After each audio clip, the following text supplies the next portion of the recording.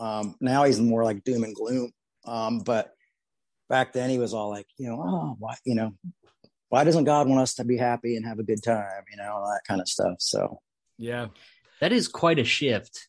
Yeah, that I was going to ask you, how many survival food buckets do you think I need for my wife and I for the upcoming Russian war? Well, yeah. Well, the funny thing I find about that is like, I don't really pay attention to a lot of that stuff. But when COVID happened, I was like, shit. Oh, shit. Good thing I got 40 buckets of grits. What if he was right the whole time, Because that was never really, that's not my thing. But it is funny to see like how horrific things have gotten in the world. And, you're like, oh, like. Now you're kicking yourself for sending back that pallet. Well, yeah, I'm like, when we all, everybody's going to be like, can we go to your dad's house now? Yeah. I don't think I'm allowed to go. So good luck.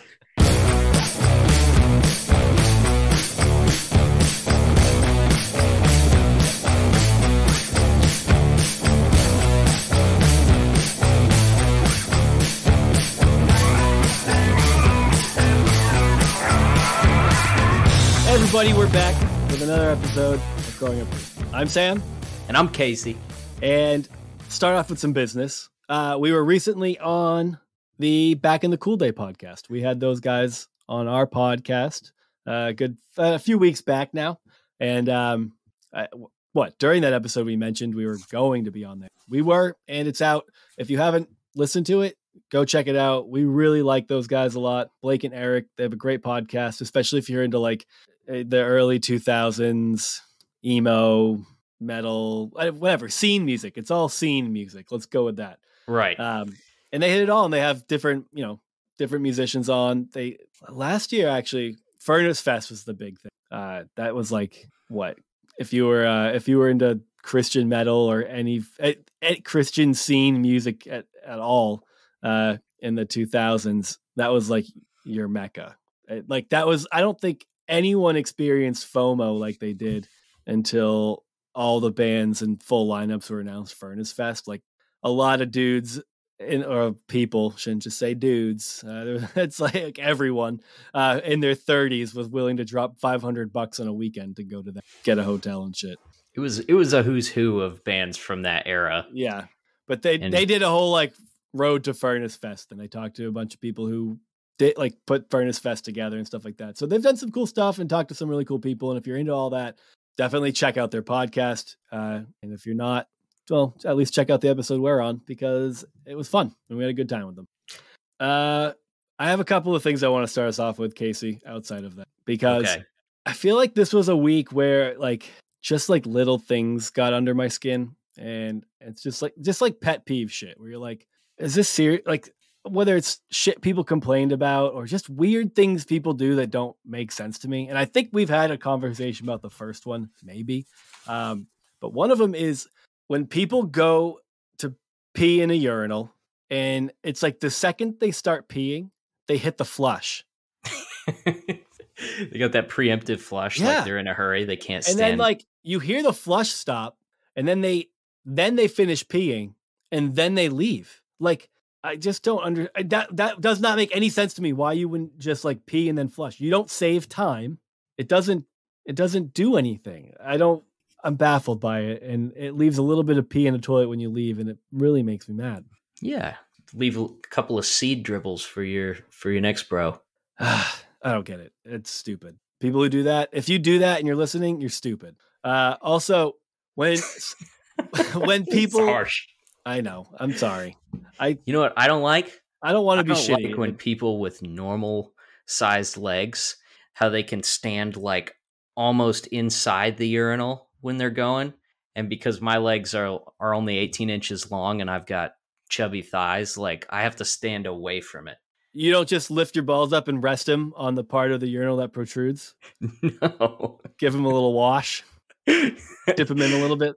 Yeah, it's like a bird bath. Yeah, you just like dunk them in. It's like when you're like dunking a tea bag into a cup of hot water. It's like just like that, washing them off.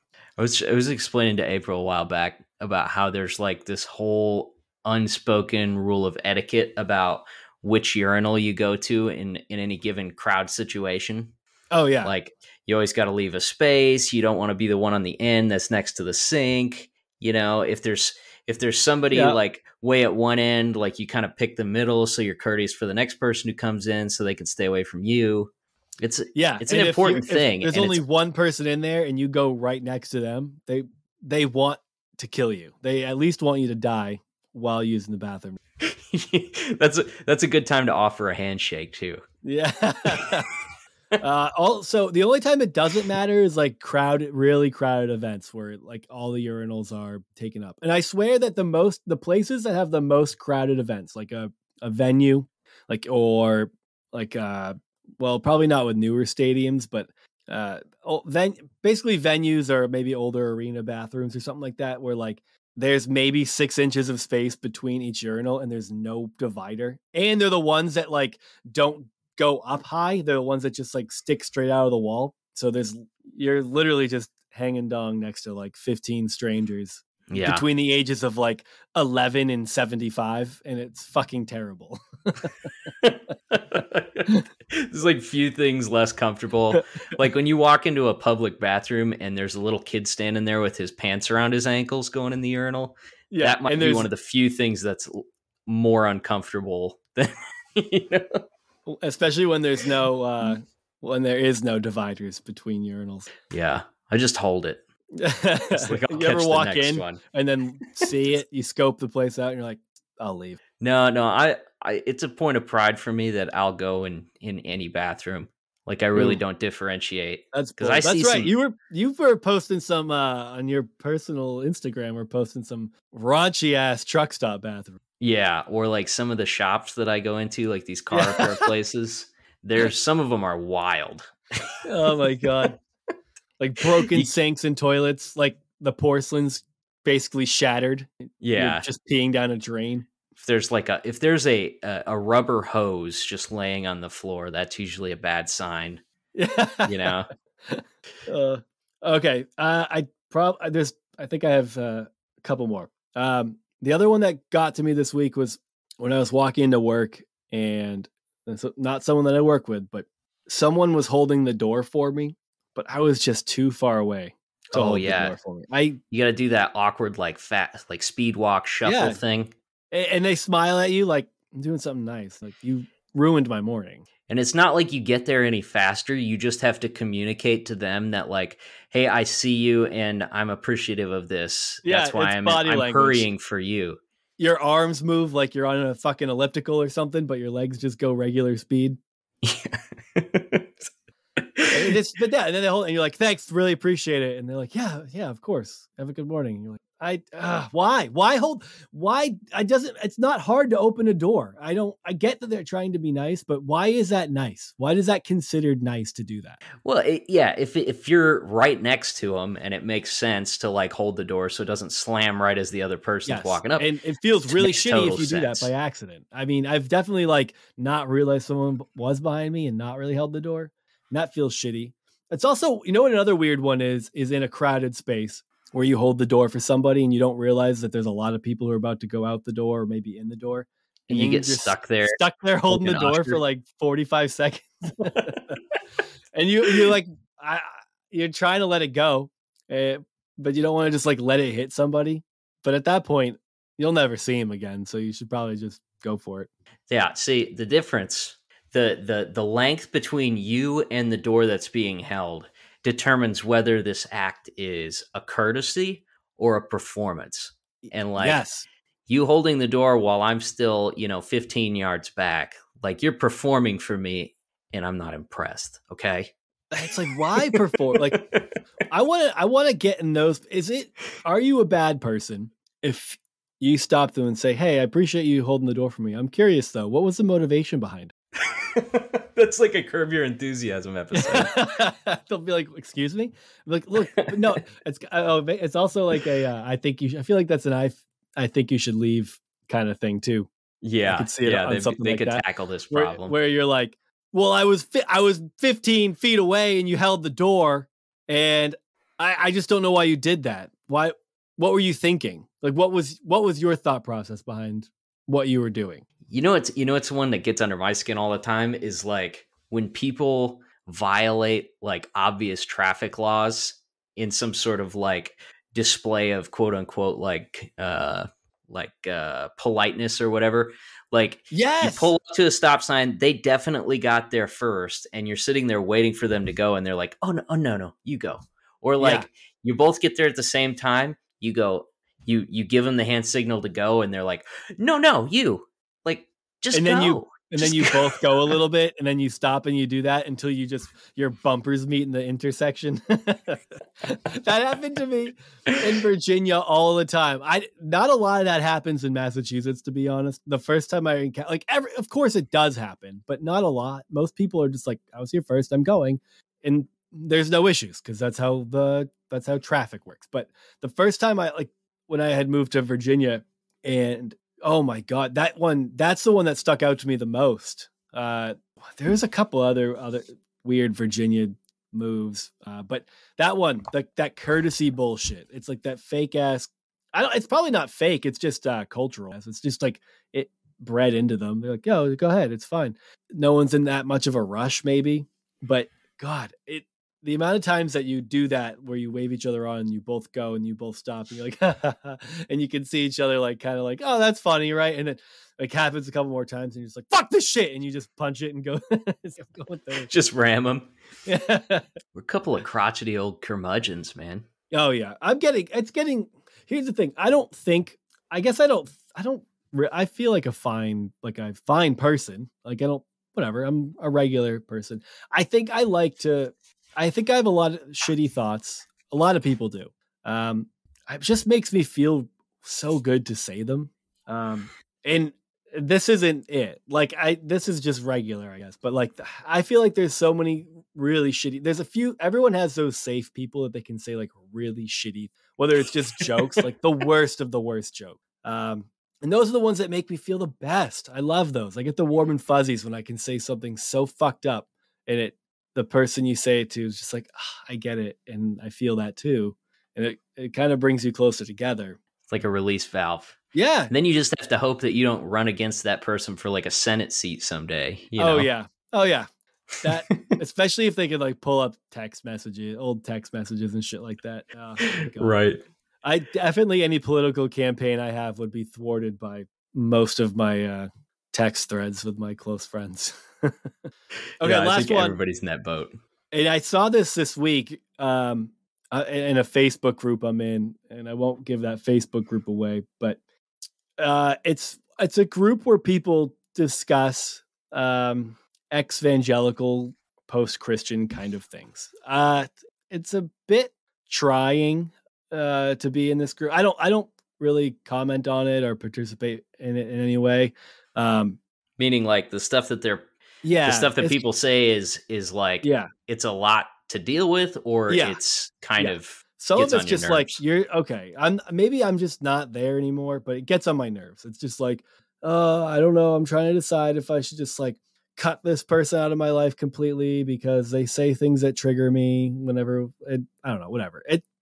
We don't need to go down that road, but I don't want to sound like a dick, but sometimes it's just like, maybe you're just being a little too sensitive. I don't think that statement flies too well these days, but I'll stick with it. So anyway, and maybe this will get my point across. And this is what I saw. Someone who people make a lot of posts and they'll put a trigger warning, right? TW, thoughts of suicide, TW, depression, TW. Of course, certain things like that are fine. Some people might not, maybe someone just, lost someone to suicide and they don't want to read a post about suicide. I totally understand that. I also wonder how much those work.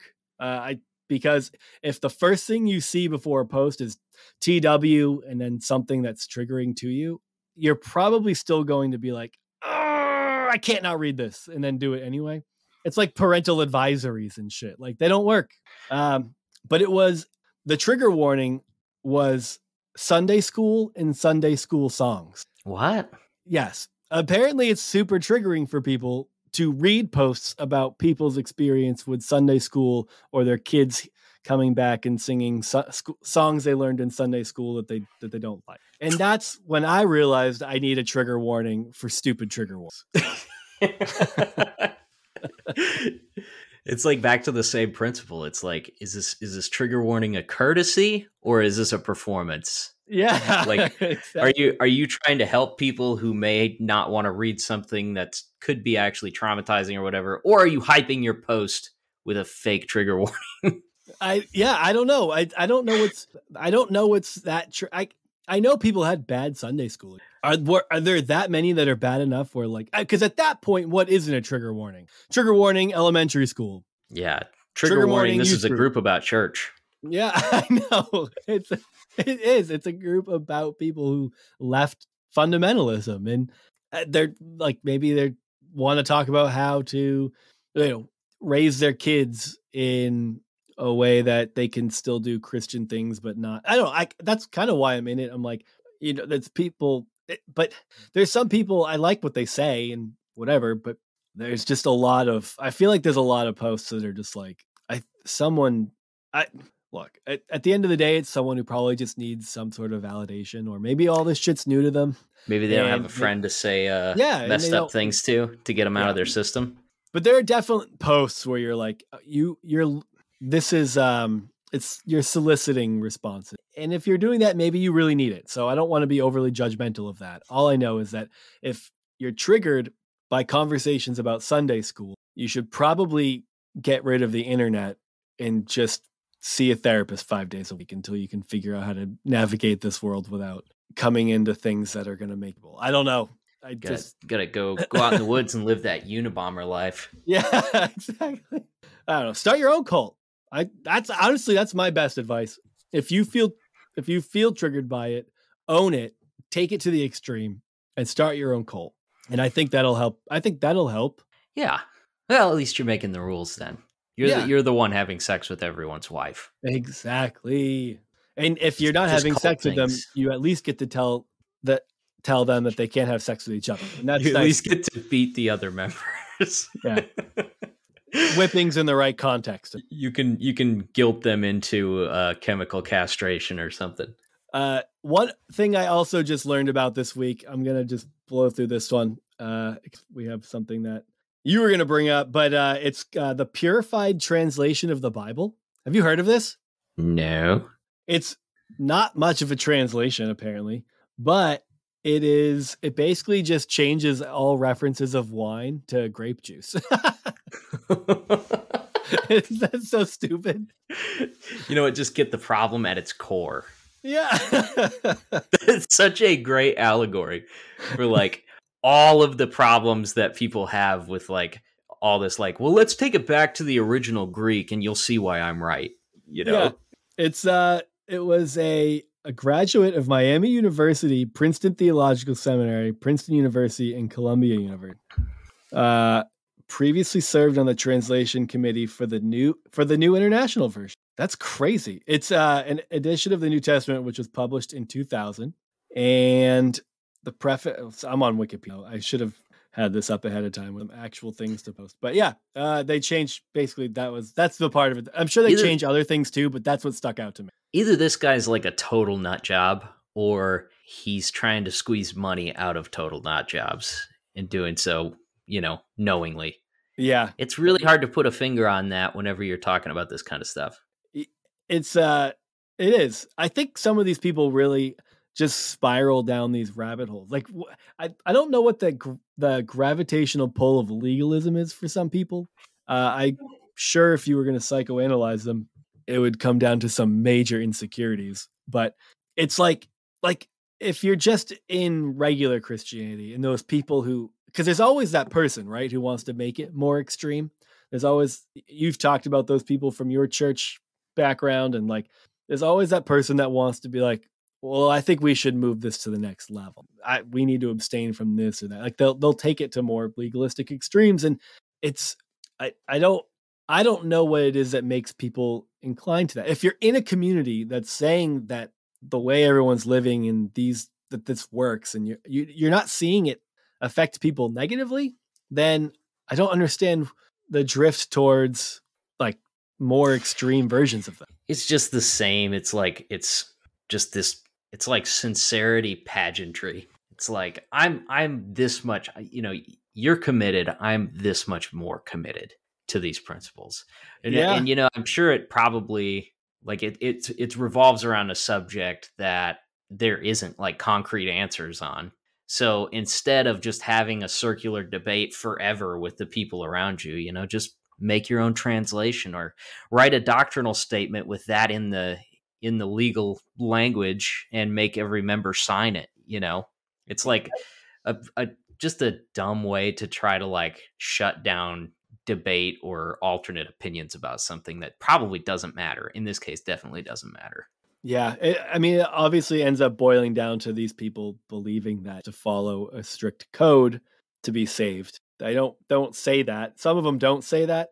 I remember talking to a friend about this once where, this was over 10 years ago when I was still in more in that bubble. I was on my way out of it, but my friend was like, I feel like everyone throws around the word legalism too much because legalism implies religious legalism particularly implies that your salvation is contingent on your rule following, that like you're not really saved if you're not doing X, Y, and Z. And those more radical groups, they'll get rid of you because if you don't follow the rules, because you're not like them anymore. And so his argument was that that's not what most evangelical churches are, that they're not legalistic because they're not hinging your salvation on it. But I disagree with that because it's not that they don't, it's that they don't say that. It's not that they don't think that or don't act in a way that they believe that. They act in a way that suggests they believe that's true, even if in their church documents they're not stating it specifically. But you wouldn't have that hard line about it. If you make it so uncomfortable for people to have a different opinion on that subject that they really can't, they either have to be quiet or comply or leave, then for all intents and purposes, it's kind of like the talking to so many people from that community about something like racism, where like they wholeheartedly believe because they don't have this like conscious thought that people with a different colored skin are lesser than them, then they're not racist. Like there's no racism there. And it's like, okay, but if you hate everything about a culture and blame every problem on that, and because it's not like, then that's racist. That's in practice, that's racism, Right. It's exact. Yeah. I think that's a great it's exactly like that. It's like kind of missing the forest to the trees. So April and I watched the Hillsong documentary this week. Okay. And I had heard that it was coming out, and I saw a trailer for it like maybe a month or so ago. I don't know a ton about Hillsong, but everybody knows that Carl Lentz guy just from hanging out with Justin Bieber and stuff. Yeah, and hanging out with his pants just barely hanging on by his dong. That guy. Oh yeah, it's like hanging a raincoat on a a nail in the wall or something. Yeah, it's exactly it. So I went into it without knowing a lot about them, other than just like they're really big and they have a big music thing going on and stuff. Had heard a few people say that they liked it, that it was really good or really interesting. I didn't think it was very good, honestly. No. Yeah, I feel like I've had like probably like 3 or 4 people be like, "Oh my God, have you watched this yet?" So my impression is that I was getting ready to watch something that like really pulled the curtain back on something fucked up. Well, first off, like I have two real criticisms of it. Number one is I don't think there's like hardly any new information here. Like from what I've seen of it and stuff like that, it's basically just kind of like they took all of the news headlines and stuff and put them all into one place. Yeah. Right. My understanding of Hillsong from knowing nothing about this documentary is that like the founder of it is so like I guess like a few things. The founder of it was found out to be a pedophile. I feel like nothing really happened until after he died. This is like the information that's out there. So I'm sure it's covered in the documentary, but they're not probably breaking stories with these. So like him being a pedophile, the son being a piece of shit and covering it up, and then getting it. I don't know. He got into some trouble again recently. I forget what it is, but I just know he's like in hot water again. That's right. They found out about it that he might have been covering up, or they're investigating it, and he was going to step back, but then he didn't. Now there's some more damning evidence. But then the other thing was Carl Lentz. That obviously was big. And then the fourth one was that the fourth thing being that they've just been making shitty music for so long that's absolutely changed the evangelical music game. Yes, all of those are that's pretty much an outline for the documentary. Okay. Which brings me to my second complaint. It's 3 hours long, and it really could have been about 30 minutes. Oh my God. It's okay. So we talked a lot about Gangster Capitalism season 3. Yeah. And we had Zach Levitt on, who kind of like made that whole thing happen. And not everybody is going to love every part of that series or agree with all of the conclusions, but it was very fair. It wasn't like out to destroy liberty as a whole and stuff. It was out to bring you valid information and valid critiques of the things they've done. Right. And I don't know, it was just really well done and put together and brought, 6 episodes or whatever. I mean, they were just jam-packed with information and interviews that were really great. Yeah, new information that had never seen the light of day. They really dug into that. Yeah. And you talk about the scope of what they had to deal with, what they had to go through and stuff like that. I mean, there was a lot less information out there about the stuff that's been going on at Liberty and everything. They did really excellent work on that. The Hillsong documentary is like, it's so surface level.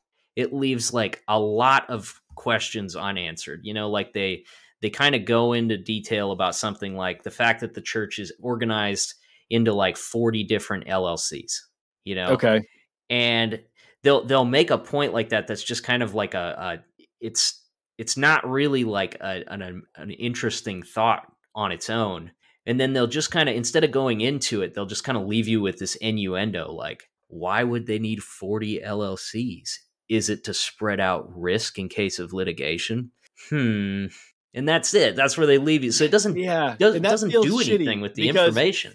I feel like like if someone wanted to make a documentary where they investigated all 40 of those LLCs and pulled some shit and shade, then that sounds like a documentary. But just pointing out something that's probably anyone can look up, like that's not hidden information, I'm guessing.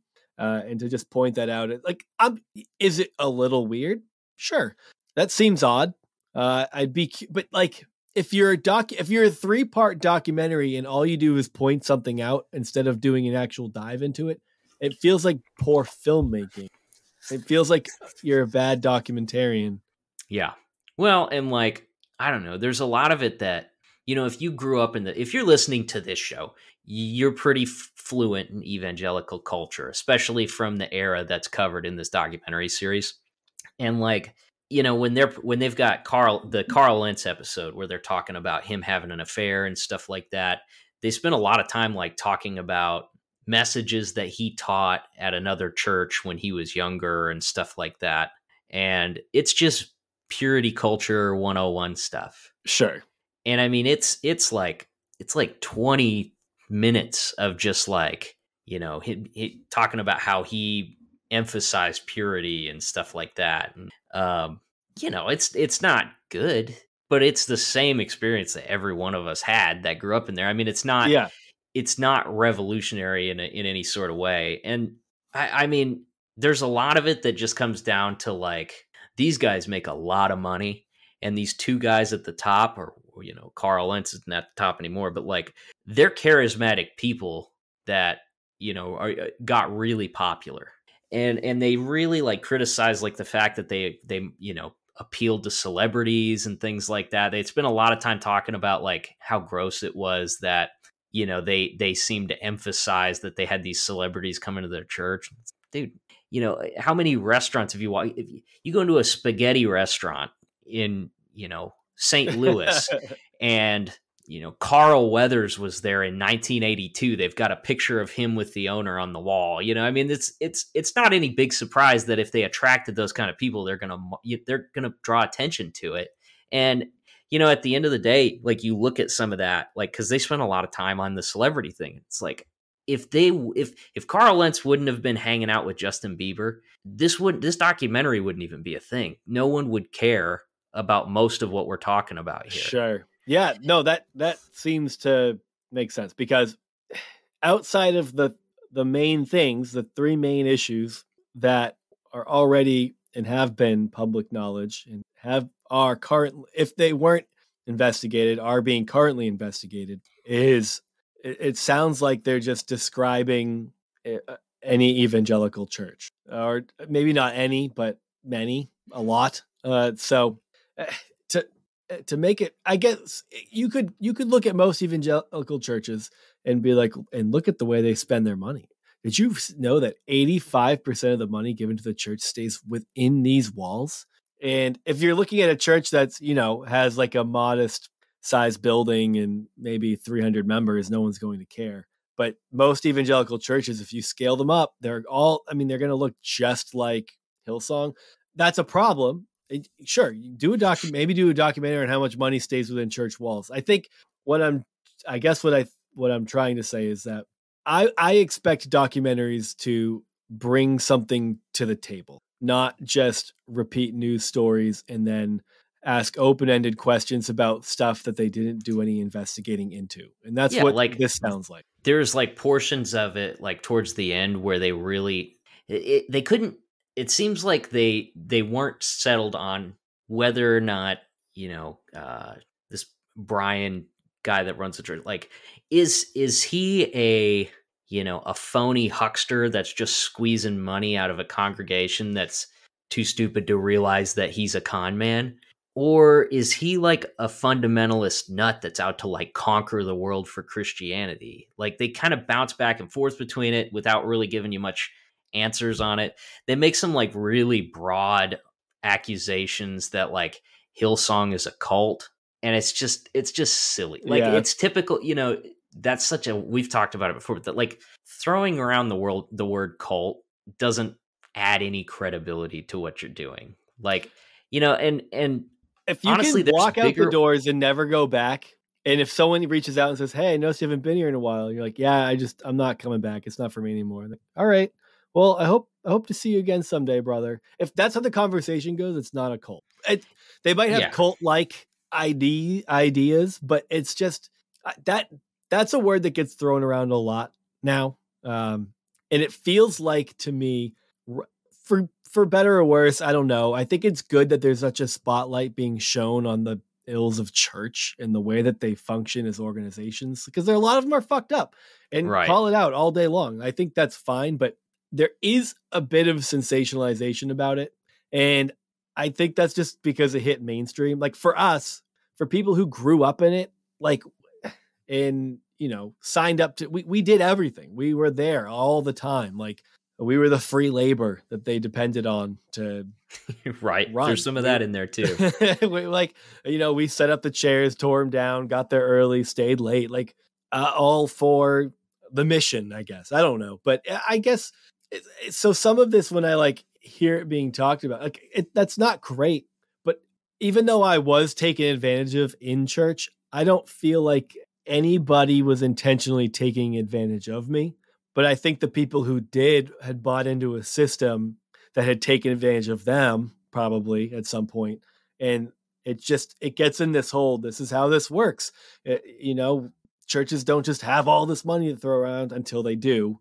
But the kinds that we grew up in weren't exactly like, they might have had money, but they wouldn't if they didn't have people volunteering to do things all the time. And I don't know. I'm being a little long-winded on it, but I feel like it's just, there's a sensationalization going on right now that wants to paint all of these spaces as just all the money funnels to the top, lines the pockets of a few people, and everyone else is just being taken advantage of, and that it's all a conspiracy. And it's not. It's popular because people like it. Like, they're not bilking their members out of money in the same way that, like, the Mormon church does, or Jehovah's Witness does it, where you got to show your tax statements and prove that you gave them 10% of your gross earnings or anything like that. Like they're collecting money just like any church is, but it's partly because people like what they're selling. You know, whether you're talking about like this, the book that so and so wrote, you know, last month, or just the Sunday service that they, you know, that they're consuming from the pew or from the, you know, streaming or whatever. Like I think there's a lot of legitimate critiques that are made in the documentary, especially when you know, like the stuff that they talk, when they talk about like the abuse, the original founders, you know, abuse of children, and some of this, like there's a young girl that she got groped at like a youth event and has had trouble getting any sort of like justice for what had happened to her. Like there's very legitimate stuff in there that's to be taken seriously. And you know what? I mean, I wouldn't go to Hillsong. I don't find Carl Lentz appealing or Brian What's His Face. I think they're douchebags, and I don't know why people are infatuated with them. But I don't know why people are infatuated with Gary Vee. I mean, I think he's annoying, and I hate watching his videos. I'm not going to give him any money, but people do like obviously a lot of people like it, and that doesn't make him a cult leader, you know? Yeah. And so it's just it's kind of it's weak, is what I'd say. Is. And I think there's about 30 minutes of really good, poignant content in there. And then the rest is just, it feels like masturbatory almost, you know, like the continual, like going over and over the same points. And like, you have to understand, these guys are out to conquer the world. Like they have a vision to have churches everywhere, to convert people in and like, you're talking about Christianity as a whole. Newsflash.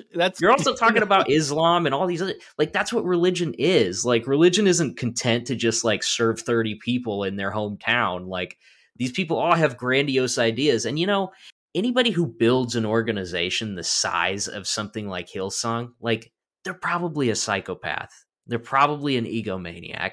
Like, it's not really surprising that they behave that way. Like, stop going there. Stop giving them your money, you know? And if people do want that and they do like it, then that's their thing. It doesn't mean that they're under some spell or they're stupid and you're smart. Like, it's just people like different things and different communities appeal to them. So I don't know. Carl Lentz sucks. Brian What's His Face should go to prison for covering up that abuse. I hope the girl that got groped, I hope she gets a whole bunch of money out of him. As far as a lot of the other stuff in the documentary, it's like, yeah, well, you know, welcome to evangelicalism. I know. I do want to clarify, even though I think people who listen regularly will understand where I'm coming from. But when I'm talking about the sensationalization of it, I'm not saying that there's plenty of people who are fairly critiquing the Christian institutions and doing a great job at it. Zach Levitt being one of them. But like and I'm not trying to defend their shitty nature and their, you know, the way they take advantage of people, even if it's unintentional. I'm not trying to make a defense for it. My point in juxtaposing that against having talking about a 3-hour documentary is, if you're going to make a documentary, it should highlight something outside of what just church is. And it sounds like they only did that you're saying 30 minutes, like maybe it could have been a 1-hour documentary. But like to focus so much attention on just what church is seems maybe I think the only reason a documentary like that would be greenlit is because it's maybe hitting a new audience. There's probably plenty of people who watch that and were like, oh my God, that's unbelievable. And we're over here like, yeah, this is just a scaled up version of what, like, there's 4 of them in every town, you know? Literally any church, the one that I went to as a kid, any single church, their whole idea, you look at their fucking church website, it's there's going to be something about the Great Commission in there. And it's going to be about bringing the gospel to all peoples of all nations, and how one day every person in every tribe of every tongue will bow and confess that Jesus Christ is Lord. And that's usually after Jesus comes back and slits a bunch of fucking throats. But it'll happen. I mean, they'll get there after they've been coerced enough. But the idea of that is like in most churches. So like, if you scale that up, yeah, that's they're gonna want to put a church in every country around the world if they could. That is their actual objective, even if it's a 50-person church in the middle of Utah. Yeah, absolutely. So our guest this week is one that person we've been really excited to share with you guys. We had a great conversation with Jay Bakker. If his name doesn't immediately like resonate with you, his parents were Jim and Tammy Faye Bakker, and they were some of the most successful televangelists of all time, and then went through like this very public, very ugly, like catastrophic fall from grace. Ugly. And since then, Jay has gone on to lead his own life and adopt his own version of Christianity. He was one of the first people to be gay affirming as a minister, had TV shows and radio shows at different points. Super interesting guy, and just like a very fun conversation with someone who really thinks on his own about a lot of things. Yeah, I mean, I had such a great time talking to him. He's someone I wanted to talk to for a while. Because a lot of what he says it resonates with me. I appreciate that a lot of people who go through some of the shit that he did, it's easy to throw all of that away. Just be like, this isn't for me. It's obviously trash. He was hurt deeply by a lot of aspects of big Christianity, but he did. He kind of carved his own path and is a progressive. He pastors a progressive church. Should mention that his dad is still a televangelist. Yeah. And a little bit different than he used to be. He's kind of like I don't even know what to say. He hawks like phony products and like survival food rations, and it's like InfoWars level products to protect you from radiation or purify water when the power grid gets shut down by the globalists or whatever. Got in trouble for selling fake COVID cures during the pandemic, some sort of colloidal silver nonsense or something. So Jay is like such an interesting character, especially when you consider who he grew up around and who his parents turned out to be. And just, man, you couldn't find somebody that had been through so much and is still like so full of like this positive energy towards other people.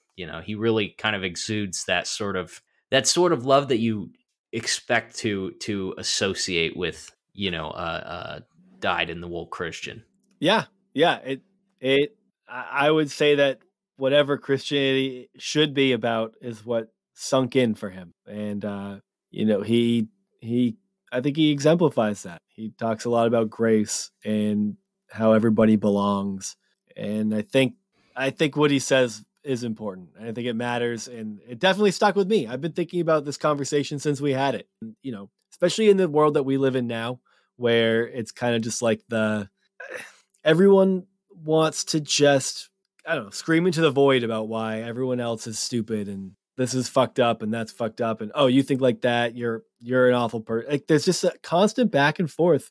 And I feel like he takes the road less traveled and has an understanding for people. And I think a lot of that probably has to do with finding healing in the way that he grew up, in the way that he experienced some of the worst of Christianity, but also some of the best of it. And I don't know. I think the path that he's carved ahead for himself is exemplary and just a great comment. You're going to love him. You can find him on social media all over the place. Look up Jay Bakker. Bakker is Bakker. And definitely follow him. Keep up with what he's got going on. I think he's got a book or two out too. So yeah, that being said, we're going to cut to a word from our sponsor, Minor Threads. And after that, enjoy our conversation with Jay Bakker. Friends, I know a lot of you out there are small business owners. I know a few of you are musicians or artists.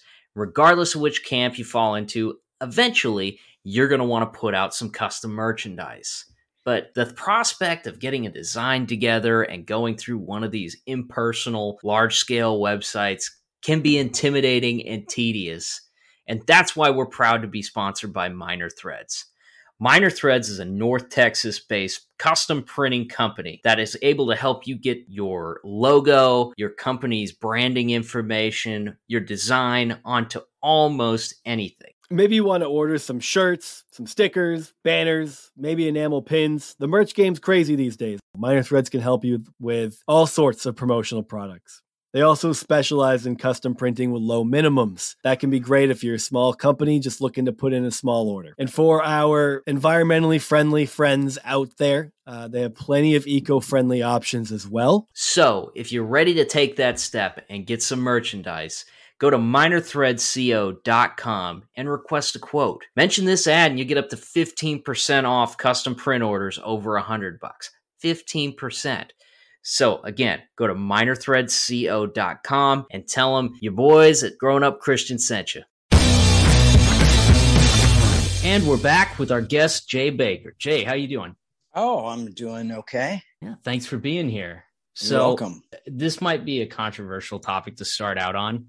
But I recently watched The Eyes of Tammy Faye movie that came out last year. And you appeared briefly in the movie as an infant played by actress Callie Lippian. What? Yeah, which is a progressive choice. But looking at, and I don't want to throw shade or anything, but like I found Callie's representation of you to be sort of one-dimensional. Yeah. The word wooden comes to mind. I don't know. Her head wasn't big enough, to be honest with you. I was like an Uncle Fester type of baby. So I don't know if that my was daughter was exactly the same as my daughter. She's very beautiful and cute right now, but she was the same. She had kind of an Uncle Fester head. But I was a C-section, so my mom lucked out there. Yours didn't get squished and oblong on the way out. Like no, just perfectly round. Yeah. This is amazing how people like all look the same as babies and as, old people. Like we all kind of go back into the mold that we started out in. And doing the same things. Yeah, no kidding. Yeah. I'm terrified of that. What a glorious life. Not for me. That'll be great when my kids have to deal with it, but having it is not what I'm excited about. Revenge will be sweet, oh children. Oh yeah. That's what's cool. Everyone, parents always like, if you have, like, I can't wait till you have kids so that way you can see what it's like. But even if you don't have kids, they're going to be like, gotcha anyway. Yeah. Unless your kids send you away. Yeah, I know. It's getting so much more popular. I'm excited. Yeah. So we'll see. Well, so we're pretty excited to talk to you.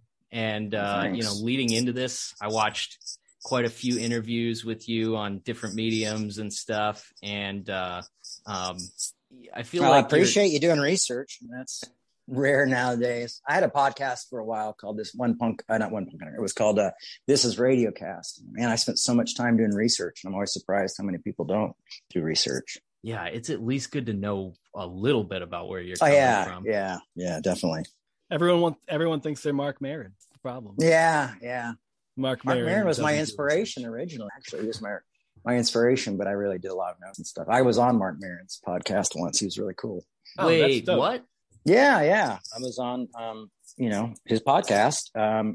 I was putting a bunch of quotes of his up on Twitter and Instagram and stuff. I was a big fan of his, and his assistant was like, "Hey, would you like to be on the show?" And I was like, "Yeah." And they're like, "Well, if you can make it out to the garage." I'm like, I had never paid for a plane ticket to go be on a podcast ever. And I was just like, yep, whoop, flying out there and did the interview with him. Actually, it's funny because my manager at the time accidentally drove to his house rather than picking me up. So I took my first Uber, and he's like, "Just take an Uber." And I was like, "What's an Uber?" I don't even know what an Uber is, so. But yeah, I was like 237 or something. I can't remember, but it was like one of those that episode around that, and it was great. Oh, that must be really so raw. Cool. You got that podcast OG. Yeah. So I was able to go into into his garage, and it was just I just was like I'm just going to go all the way out on this one, and we did, and it was really great. So what's his address? I'd have to go back in my history for that. Yeah, I watched an interview with you and Larry King. Did you know him well? I just knew him from the show. We'd have a little bit of conversation before and after. But he was always quite fond of my mom. And quite fond of me, I guess, because he would have me on and on. He had me on a show after CNN as well. And I'd been on a show 3 or 4 times. So when my book came out, he had me on a show. And so he was always really pretty generous to my family. And thought a little bit outside of the box, outside of the normal media way of thinking. So yeah, he was cool. He did seem like a pretty gracious. I think, so I feel like I came into this, I'd heard your family's name before, and I knew a little bit about your dad just from stuff that had popped up on social media and things like that. But I really was surprised at the scope of the initial controversy and things like that. And I feel like it almost seems to me like the media frenzy around your family was kind of a precursor of what was to come. Cause that was pre OJ trial. That was prior to a lot of the big, it was huge, planted flag deal. It was everywhere. Every type of media. I mean, it was, Saturday Night Live skits, jokes on all the late night talk shows, every news outlet, every, rag magazine in the grocery stores. Obviously, there wasn't the internet at that time, thank God. But of course, maybe it would have been shorter had the internet been around. It would have been just a week coverage. I know. You only have to wait for the next controversy before you're pushed to the wayside. For then, it was a year and a half. I mean, it was just nonstop. So yeah, it was everywhere, and it was everybody was, had their mind made up. It was really, it was huge. I mean, I don't think people understand. I didn't even realize how, here I grew up in this, and then really until the scandal happened, until the end of my parents' ministry, did I realize how big it really was, Yeah. Through talking about this with some people and stuff, I there's a friend of mine that I know through work. And when she was in her early teens, her mom sold her house in Tulsa and moved to your guys' compound, the PTL, right? Yeah. I mean, there was no walls around it, so it wasn't a compound. But yeah, there were neighborhoods that my parents had built up around the outside of the area. So if people wanted to come live, I mean, I think the idea was retirees would come and live amongst the place and could, go to church there and kind of have a safe community to live in and that kind of thing. But yeah. It was interesting hearing her talk about it because she was saying that she wasn't really allowed to watch any TV or listen to any music or anything except for PTL. So, being poor in Tulsa, all of a sudden realizing, that they're uprooting their lives and moving to the Carolinas Charlotte, to be closer to ministry. She said it was this grand adventure, and she talked about being on the premises there because her mom would work during the week and then she'd spend 2 days working at PTL, and I guess the organization gave them kind of an all access pass to Heritage USA and stuff. So she's man, for 2 years I just had the run of the place, and she said it was 2 of the most amazing years of her childhood, basically. Yeah. And she specifically was talking about Christmas at PTL and just what it was really amazing. Christmas, all the Christmas lights, and people would the freeway was 5 miles away, and there'd be 10 miles of traffic. So there would literally be miles of traffic that went on to the freeway for people just to come and see the Christmas lights. That was all over Heritage USA. It's hard to explain Heritage USA because it was such a bizarre type of thing. And it's still nothing like it's ever existed. For me, when my dad would fly and speak at these other huge churches, I was always oh, this is great, but where's the other stuff? Where are the hotels, and where are the other ministry facilities, and where's the water park, or where's this? You know what I mean? And they're no other church has had that. And so it was quite wild as a kid growing up in that, because that's what I knew. My school was there. Because they had a Christian school, and so but Christmas I was in plays. I was in Christmas plays. They'd have 3 or 4 different places you could plays, 4, 5, 6, 7 plays going on, because you could go to different places. And I think it was 130 different services during the week. Wow. Yeah, I mean, it was something really insane. I had no idea all the stuff that the folks had going on there, until years later when I kind of had to work on my dad's appeal and go through and study all that stuff. And I was wow, this is I've seen you guys had that Christian Nightmare guy on there, but it would be like more like a Christian's dream, like I could just go to services all the time. Unfortunately, it was all like probably Assemblies of God theology, so it probably wasn't a lot of solid theology, but it'd been cool. It would have been like philosophers and theologians, and maybe had it lasted, I could have had an influence on that. But so it was really an interesting place, and to be a kid there. Because there was an arcade and there was a roller skating rink and there was a water park and there was pools and miniature golf and restaurants. They only have Christian video games in the arcade? No, they had Pac. No, they didn't have any Christian video games. See, that's the thing though. It's like, that's what we've done is we've created these like images and ideas of what Christianity was. And for me, it wasn't that way. Like I was allowed to listen to like Run DMC, and my dad took me to Striper when all the other Christians were like, literally took me to a bar, and they had to put us on the top because they were afraid they were going to hurt my parents. Like put us up at the top part of the bar that was closed so we could watch Striper play in this tiny little bar in the middle of like Rock Hill, North Carolina, or South Carolina. And it was no, like the guy who did all the video games was he was a foot doctor who got into the arcade business. It was Doc's Games or something. And so it was like Pac-Man and Centipede and Miss Pac-Man and Donkey Kong. And that's so wild. So much that I only realized recently how much of an event, like a destination point that was, it was Disneyland, Disney World, and then Heritage USA. So it was the third most visited place in the United States at the time. Wow. I just didn't realize the scope of it until recently, honestly. And you've probably heard this talking point a million times, but the new season of Righteous Gemstones and them building up their water park and building out that amusement park. I've never even watched the show, to be honest with you. Okay. All I know is that the intro to their show, not the show, but the show that's in the show is like almost exact. They ripped it off almost shot for shot from my parents' show. But besides that, I haven't watched it. Like for me, I'm like, man, you guys should hire me as maybe someone who helps you with that show. But, but honestly, like when I've lived through it, and then to see people caricaturize it in a way that's like, sure.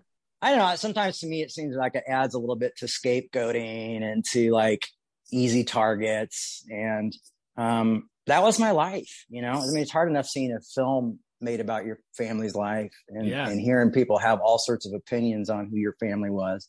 But for me, to me, that's just like, I think it would be too cringeworthy to watch for me. Like it would just be, because I've heard some stuff that they have like really hit on the nose. Like some people are like, oh man, they really got this. Have you seen it? I'm like, no. It was like when those comedians were doing all the videos making fun of my dad a few years ago, because my dad's kind of obsessed with the end times now. And I never ever like, have you seen these? I'm like, no, I haven't even seen my dad's show, much less that. So, like I just, that's not where I need to go, because people forget like there's other people on the sides of scapegoating and jokes and things like that. Not that we shouldn't have jokes. I think comedians are brilliant and genius, and I don't think we should put muzzles on comedians, but at the same time, there's people who are part of it. So for me, it was like, I grew up with enough of that stuff as a kid.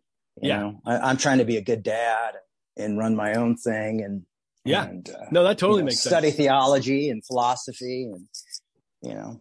I could see why hitting that, like striking that chord would make it not worth the time.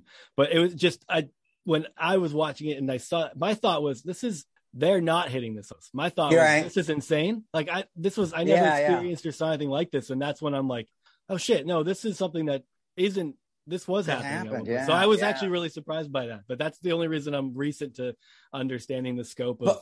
But I can remember being a kid and being with my dad and shoveling sand out of the pool at the water park, because they kept trying to get, they had to get fire code and all these different safety codes passed. And I got to go down some of those slides the first time. I thought it was even then it seemed like, here I was probably 9-10 years old, but even then I was like, well, this is kind of a weird idea, and I think that's where everybody thinks it was a theme park, because they had that, that was about it. I think there was a merry-go-round there, and I think that was about as themey as it got, but yeah. So like, even I was like, oh, this is a little bit weird, but it was also great as like a kid to be like testing out water slides, and I'd come down and I'd be like, oh no, my back's rip open. I think you might want to do something with that slide, and be laughing though, because you're like, I just got to go down a huge water slide and I'm bleeding, I'm 9 years old and this is amazing, but I then you start to realize it's like, oh, families aren't going to come if like the kids just have to sit through like puppetry ministry all day, So I think my parents were like trying to be like, oh, if we give them roller skating, if we give them a park, if we do this stuff, people are more likely to come out and do this, because the kids won't be like bored out of their mind watching like, Southern gospel singers for, a month. Be like, I never want to go back. That's like hell for the children, and like, yeah, it would be like summer camp. Just kind of cool, but it's cool because it only lasts like 3 days. After a while, you start to lose it. But it was cool growing up there. I mean, we also had security guards and things like that, so it was pretty much safe. I mean, it was a safe place to kind of be able to play and do stuff and hang out with people and a kid, and when you're a kid in the like 80s, you go on all these adventures, you get on your bicycles and you go on adventures, and we would find the most dangerous places there, like if there was something broken down or not working or abandoned anywhere within like, an hour ride of a bicycle, we would, we'd find it, or, or you have surrounded by all this cool stuff. And then we're building like tiny forts in the woods, like, cause water park's cool, but this tiny fort with rusty metal on it is way cooler, You got to have a good story about you or one of your friends getting hurt somewhere in the park doing stuff like that. Oh no, we constantly got hurt. I mean, even like one time we took, we had motorcycles, me and my neighbors, we had motorcycles that we would keep there on the grounds, but I was supposed to get my dad's permission to use them. And oh my gosh, I mean, one time I left without getting permission, and I got in big trouble. I got spanked, because back then you could still spank. And we're driving around, and my other buddy's on his 3-wheeler, and I'm on my Honda 50. Okay, I'll give you an idea. It's a clown motorcycle. It's very tiny. I had one tiny of those. Kid. Okay. And my friend with the 3-wheeler comes up, and I turn, and he goes, phew, and his 3-wheeler just lands on, knocks the wind out of me. And I find out literally probably 20 years later that it broke my sternum, that I had a rib that was poking out my back. I finally got that fixed, but all my dad was just like, oh, you shouldn't have been doing that. You need to walk it off, walk it off. Okay, Dad, thanks. Meanwhile, three-wheelers are so like comically dangerous. It's like giving a kid a bag and be like, put this over your head. That'll be fun. And this kid was the most hyperactive child in the world. Like, this kid should not even been on anything motorized at all. But that's so funny. Three-wheelers are notorious. And they flipped over. We'd be going up hills, and these things start to flip over, and like kids were like breaking their backs on them and all this stuff. Yeah, it's like so dangerous.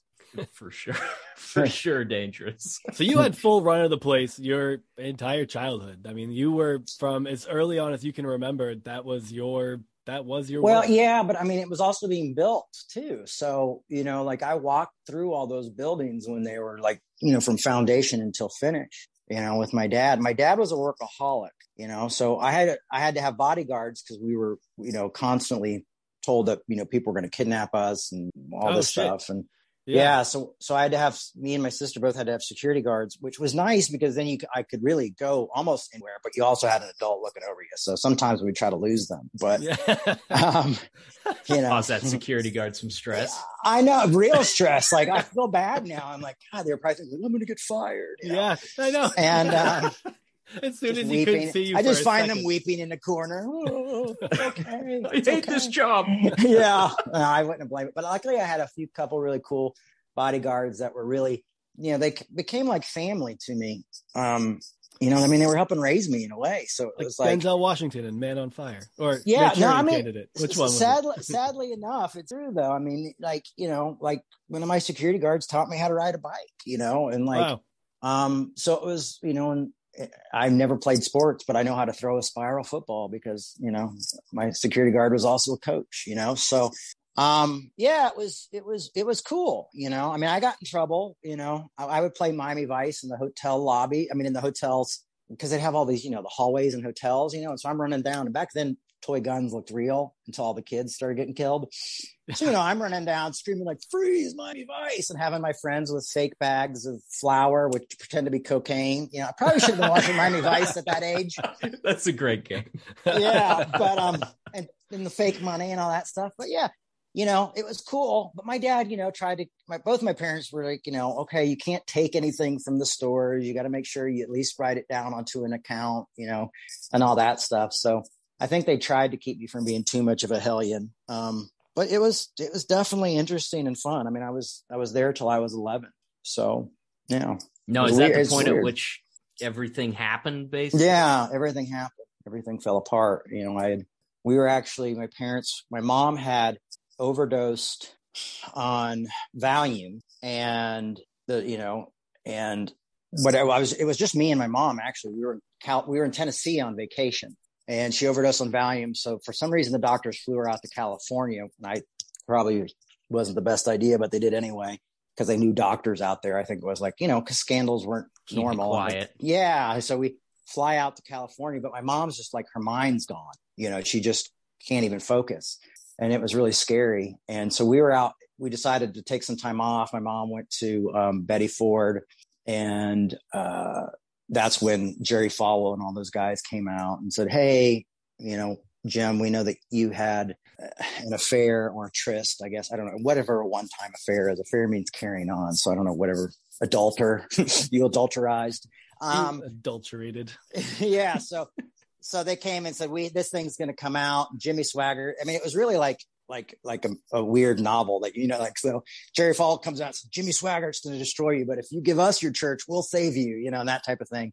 And it was this kind of like switcheroo, it was like, oh no. Wow. So some, we're actually going to take it. Yeah. It was crazy. We graduated from Liberty. We are not going to sit here and listen to anyone say anything bad. Amen. About Grandpapa Jerry. Grandpapa Jerry. I met Jerry Falwell actually, when I was 16, because he wanted to visit my dad in prison, and I didn't want him to visit my dad because I was like, this guy's going to come in and kill my dad. Like, I honestly was like, this guy's already done enough.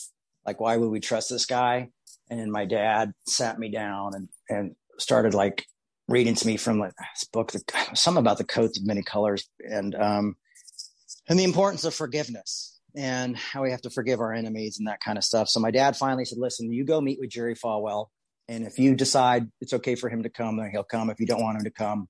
And I remember my dad's lawyers were so angry because they really wanted Jerry Falwell to come for some reason. And then my dad was like, nope, my son's going to make that decision. What did he want?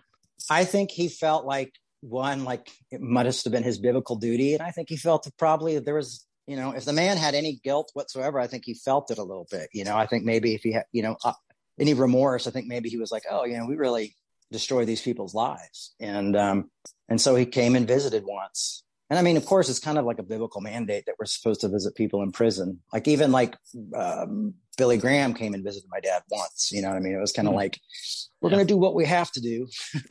But most people didn't, At least he didn't put him there.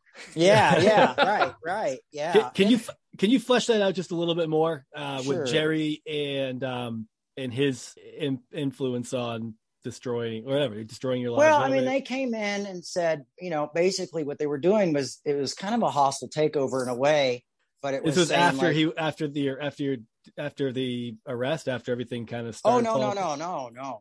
This is way before that. This is prior to that, when Falwell and them came out to California, and he had his lawyers and said the lawyers were representing us, and he had all of his guys with him. I think he had like 10 guys with him, and they're all in black suits. It was very intimidating.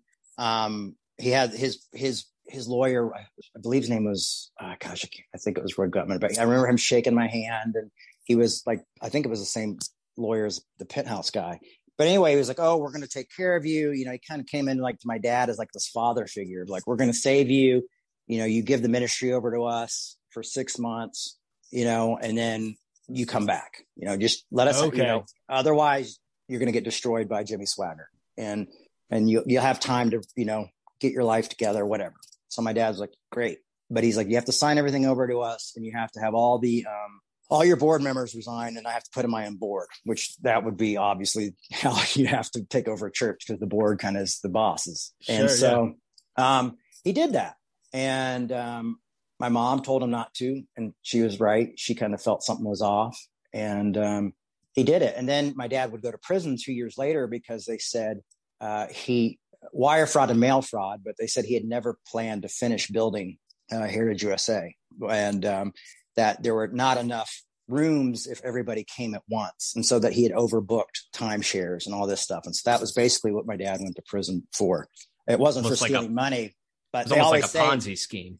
That's what they made it out to be. Rather than being like bilking, they always say bilking people out of $170 million, and it was like, no, it wasn't that. It was that they thought that he was like, a Ponzi scheme basically. And so that's what he went to prison for, and originally got like 45 years. We got him down to 5, served 5. And then I think he had to do 2 years out, going to do all that stuff. But yeah, so it was a weird life, man. It was really strange to go through, because then, I went through high school and was in a Christian school for a little while too. And, all the teachers had opinions and everybody had opinions. It was actually, public school was actually easier because it was like, at least I was only fighting students rather than teachers, Yeah. I imagine in public school, I guess it was obviously a national news story, but probably didn't pay as much of attention. Like, there were some radar a little more. There were some kids that were bastards, in high school, I felt like I had the whole baseball team wanted to kill me, but I wasn't sure if that was because of who my parents were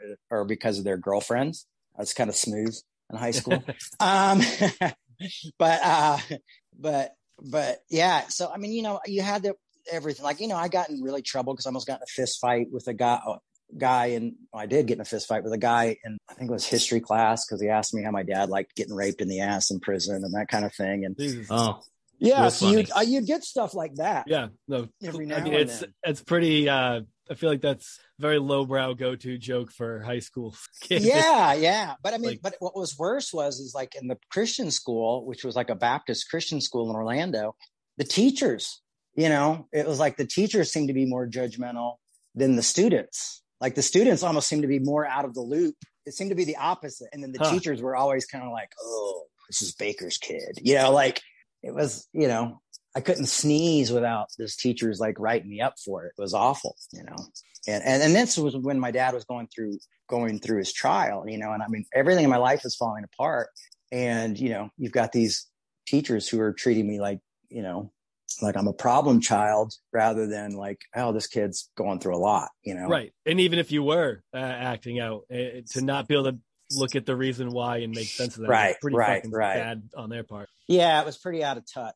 And how long did the trial go? How long did that last? And I imagine you were around for a lot of that. Yeah, well, I ended up having to drop out of the Baptist school for a little while, so I went to be with my dad and see him a little bit, but I think it went on for like a good 3 or 4 months. I remember that there was that tornado, Hugo, the tornado came through North Carolina and it came into Charlotte. It was like huge tornado, came really in deep into the Carolinas. And, I remember all that stuff, people saying things during the court cases and it was, I don't think I probably should have gone into the courts, but I did. I sat in a few of the trials. And the weird thing was I remember it was like people like testifying that my dad fired somebody because they put the wrong thing on the hot dog or something like that, and I'm like, I was like, what's he in trouble for? They were like trying to build witch hunt. Yeah, well, it's almost like they're building a case against his character so they can show that it was a nefarious move instead of just like a shitty businessman move or something like that. Yeah, it seems like it was kind of based on like, well, he lived a good lifestyle, he had a nice lifestyle, and maybe he wasn't a good leader. And honestly, in Bible college, I think if you're going to like sign up to be a pastor, they should probably teach you how to do business and how to get a nonprofit and how to, hire tax accountants and things like that. Right? Just like they should teach us how to do taxes in high school. That would be great. Sense. So like, and my parents were kicked out of Bible college because they got married. Isn't that weird? Like in the, so in the late 50s, early 60s, you couldn't be married in Bible college. So they got kicked out. Wow. And they just went on the road 180. And so they went on the road and did puppet shows together, these Christian kids shows, and got hired by Pat Robertson to be on his network. And that's kind of how it all started. So he's aged well. Yeah. I really missed out. I started in puppet ministry. and I didn't stick with it. And I could have ridden that horse home. Yeah. You know? I mean, it's kind of like, the funny thing about like watching the movie about my mom, because I mean, there's some things that aren't completely accurate there, but it's not very different than like a documentary on a rock star or things like that. I mean, these people who just kind of start out and just things take off, and life gets crazy. So yeah, it was bizarre, right? It is weird the way things just personality, right place, right time, like charisma. Put some people in front of a camera and they're like, nothing's going to happen here. And then you put some people in front of it and shit blows up in a good way. Yeah. Well, I mean, it was like, for my dad, in a way, it was like all of us with the internet, and it's so funny that we don't see these parallels often, or we decide to ignore them, But for my dad and a lot of these guys, it was like the television was like the internet. Like, oh, we should be online. Oh, we should be on TV because this is how we can reach more people with whatever our deal is. And for them, it was religion and Jesus and stuff. So they were just like, oh, this is a great idea, but it costs a lot of money. And and these guys are doing them. Like my dad had a television network, so they had no commercials. So it's like like public access. You got to raise funds and do all this stuff. But then my dad wasn't happy with that enough. So he wanted people to be able to come to the thing. And so he starts building hotels and a water park and more churches and unwed mother's home, prison ministry and all, and all these hiring all these staff and therapy and marriage counselors, all these people, teachers. And so now he's having to raise like $1 million every 2 days. And Of course he was into the prosperity gospel. So at the time, I think that was a bit helpful for him. Now he's more like doom and gloom. But back then he was all like, why doesn't God want us to be happy and have a good time? All that kind of stuff. So, yeah, that is quite a shift. Yeah, that I was going to ask you, how many survival food buckets do you think I need for my wife and I for the upcoming Russian war? Well, yeah. Well, the funny thing I find about that is like, I don't really pay attention to a lot of that stuff. But when COVID happened, I was like, oh shit. Good thing I got 40 buckets of grits. What if he was right the whole time, No, and then he stopped sending that stuff to me because I told him not to. When I lived in New York, he sent me some of that stuff, and I literally lived where my PO box was actually right next to a Salvation Army center. So I literally would just get it out. Oh, it's that. Go over to the Salvation Army and donate it to them. Be like, here you go, because that was never really. That's not my thing. But it is funny to see like how horrific things have gotten in the world, and you're like, oh, like now you're kicking yourself for sending back that pound. Well, yeah, I'm like, when we all, everybody's going to be like, can we go to your dad's house now? Yeah. I don't think I'm allowed to go. So good luck. It's interesting to like look at some of the stuff that you went through, because I feel like you almost got a glimpse of some of what was to come on a grander scale, or to become more commonplace. So, one with the media frenzy that is like a burn it all down and, anything to get the views and clicks and stuff like that. I mean, it sounds to me like that's a lot of what happened. And then realizing how the media works to divide and conquer, really, and keep us divided. And, whatever sells, whatever the hot story is, and how lazy some reporters are about checking facts and different things like that. So I would say I felt like almost like 90% of the stories that came out about my family weren't true, or there was some other story behind it, that wasn't this like, I mean, I remember when my mom moved, she got married and moved to California, and she gave me the choice if I wanted to stay in Florida and finish school or go with her to California. And I said, I want to stay in Florida with this family friend and all this. And like a week later, Inquirer magazine, Tammy Faye abandons her disabled son. And then there's just like a picture of me looking really kind of homely on the cover of the Inquirer. Yeah. Now, when you read it, it talks about my disability as dyslexia, which is true. I have dyslexia. But I mean, it was just that constant, like 3 things you're going to want to check out. And number 3 is going to blow your mind. You know what I mean? And you're like, oh, it's like a YouTube thumbnail. It's like, yeah, no, but that's where they get it from, They make it sound like she didn't put the brakes on and left your wheelchair on a hill or something. Right, exactly. We just left him there. So, growing up, you come really disillusioned. I mean, even recently, like I had some a church historian actually saying some stuff about my family, and it was wrong. And so I contacted them and was like, because this person was kind of a colleague of mine. I was like, hey, listen, you've got this wrong. This is what happened. I actually know the story. I sat down and me and my dad discussed it when he was in prison. And they're like, well, no, I saw Wikipedia. And I'm like, no, what?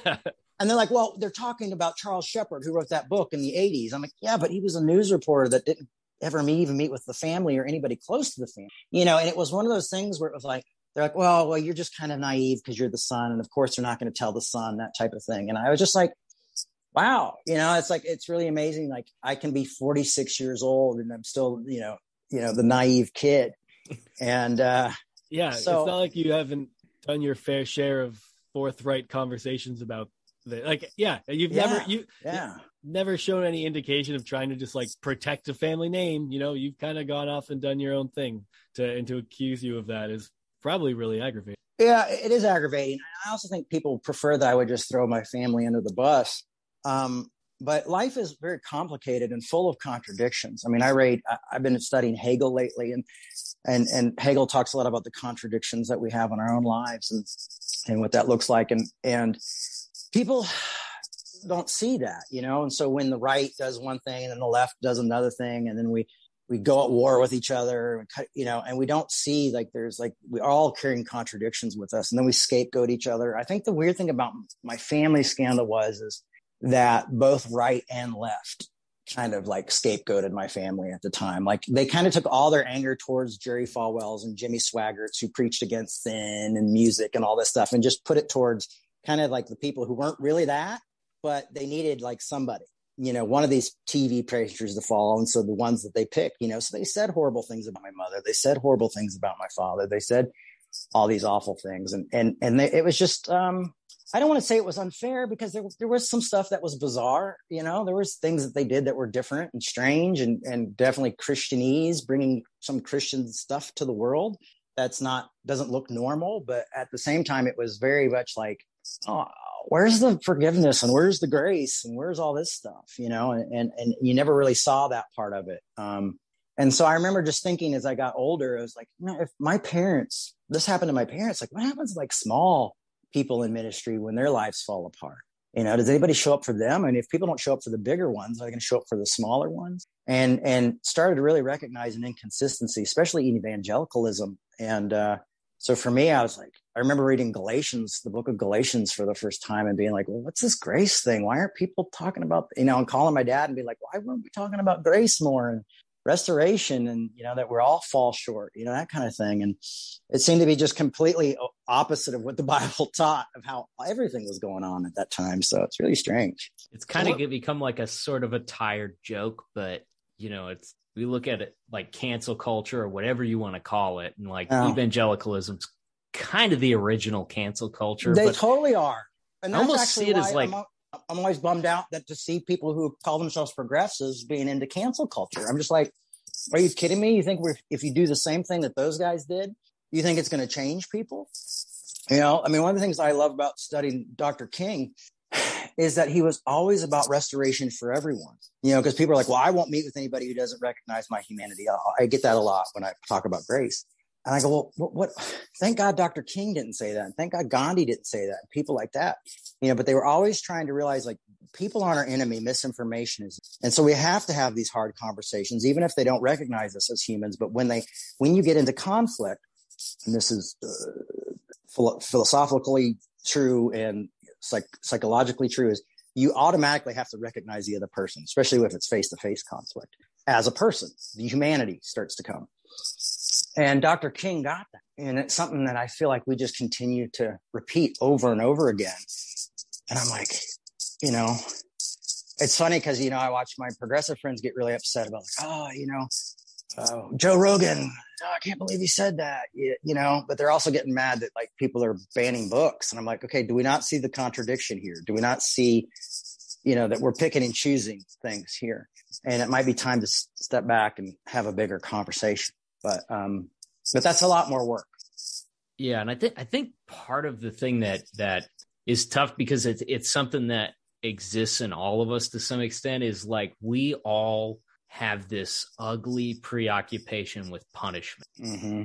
Like we love to see someone get what's coming to them. Yeah. And like that never really ends. Like they never get it enough for us to be like, all right, you learned your lesson, you know. It seems like it just continues until we've completely eradicated a person. And the first place that I saw that was, you know, in my church. I watched them do that to a friend of mine over, you know, some silly stuff, and just basically like by the time they were done, there was just no place for him there anymore. Right. And probably would not want it, you know, when you've been so hurt. And what they don't realize is like these people who have families and families who are part of the church and things like that, it hurts the family, it hurts the kids, it hurts everybody involved. And it's strange to me, like how also like people who like, they want to put the blame on one place, even in those situations. Oh, it must have been the pastor's fault, or it must have been that person's fault, you know, but everybody's participating in the system. And, you know, it's like being out here in Seattle, you know, I meet people who were part of Driscoll's church and they're like, oh, Driscoll, he was such a pastor and blah, blah, blah. I'm like, wait a second. You attended his church. You went there above free will every week. you became a pastor on staff there.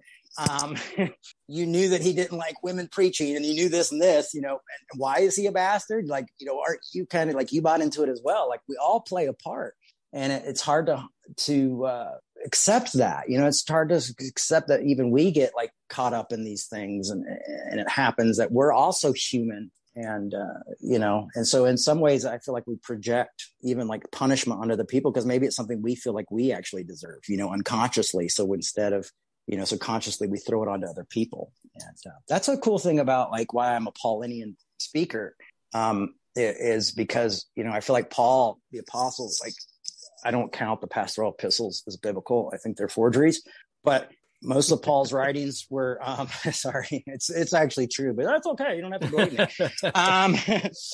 But, you know, like it's all about restoration and getting like, you know, like especially in Galatians, is like getting the Gentiles and the Gauls to come together as a community and not to destroy each other because they have these different ways of thinking and different cultures, you know, and to recognize each other's humanity.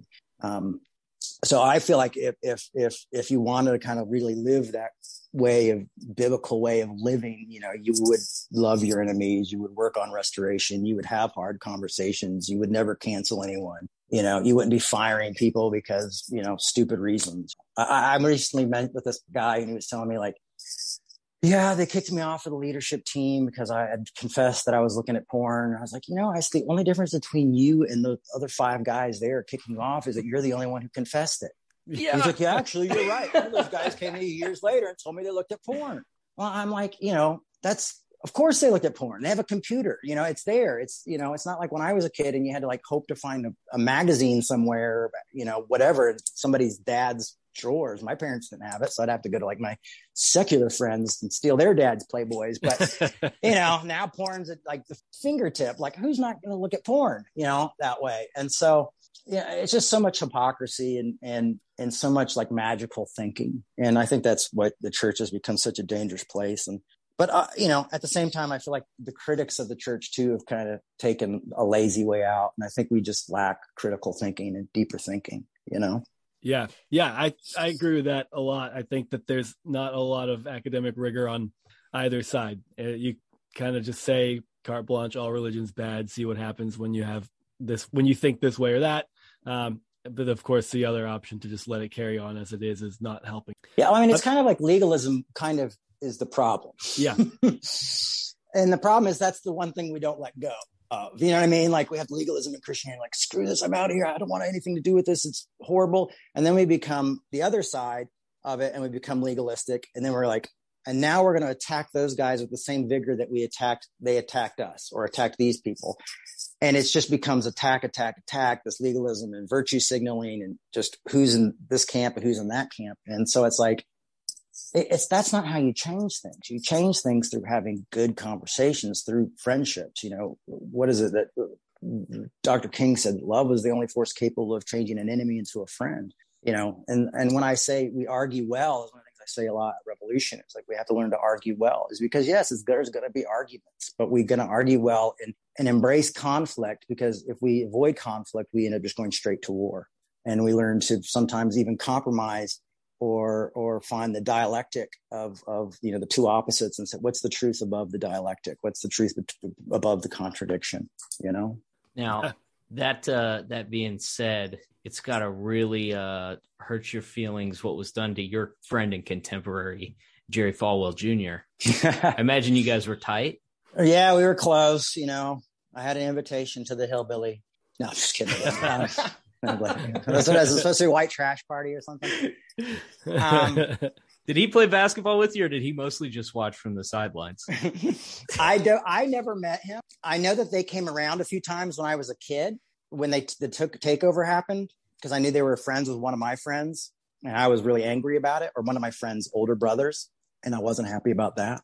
But no, I never met him. But here's the thing about like Jerry Falwell Jr. is I often thought like, I don't know if he claimed to be a Christian or not, but like he grew up in that, and that was business to him. You know what I mean? And so I was always like, did this guy like, what was it for him?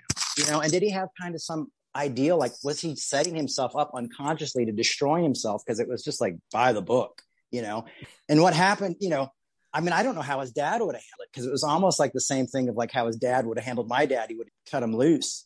I mean, I made a few jokes because I couldn't resist. I did write something, and it was like on Twitter, and I was like, hey, listen, if you want to just like have me oversee your job for 6 months, maybe we can work something out. So that was probably a little cold-hearted to do, but I applaud you. Oh, yeah. That's a good one, man. Yeah. I thought maybe he'd find that a little funny. But yeah, no, it was messed up, man. It's weird because these guys get in like these bubbles and their own world, and like no accountability, and and they're closed. But also, my point is like they're closed off to anybody who doesn't agree with them. Yeah, they insulate themselves a ton. So when they insulate themselves, that's what worries me about. Like, I'm more left, obviously, very left, and a leftist, if you will. But it's like I worry about that sometimes on even the left side, is that we're going to insulate ourselves so much, and that we just keep blocking each other out, that we create our own worlds, And it's like, because sometimes we just need somebody to come in and just be like, dude, this is nuts. This is insane. Like, look what you're doing. Like, I know this is not going to make you feel good, but you need to hear what you're doing. And I think that's what happens to a lot of preachers. Because I remember asking my dad, like, why do preachers like dress crazy? Like, why do they wear like white suits? And they look at Benny Hinn, he wears this crazy suit. And I was just like, I was, why, Dad? And he was like, well, son. And he said the same thing. You become isolated. And you get around the people and everybody's like, oh yeah, that looks great. Oh yeah, that looks great. Because they don't want to say like, you look ridiculous. You look like a spaceman. You know what I mean?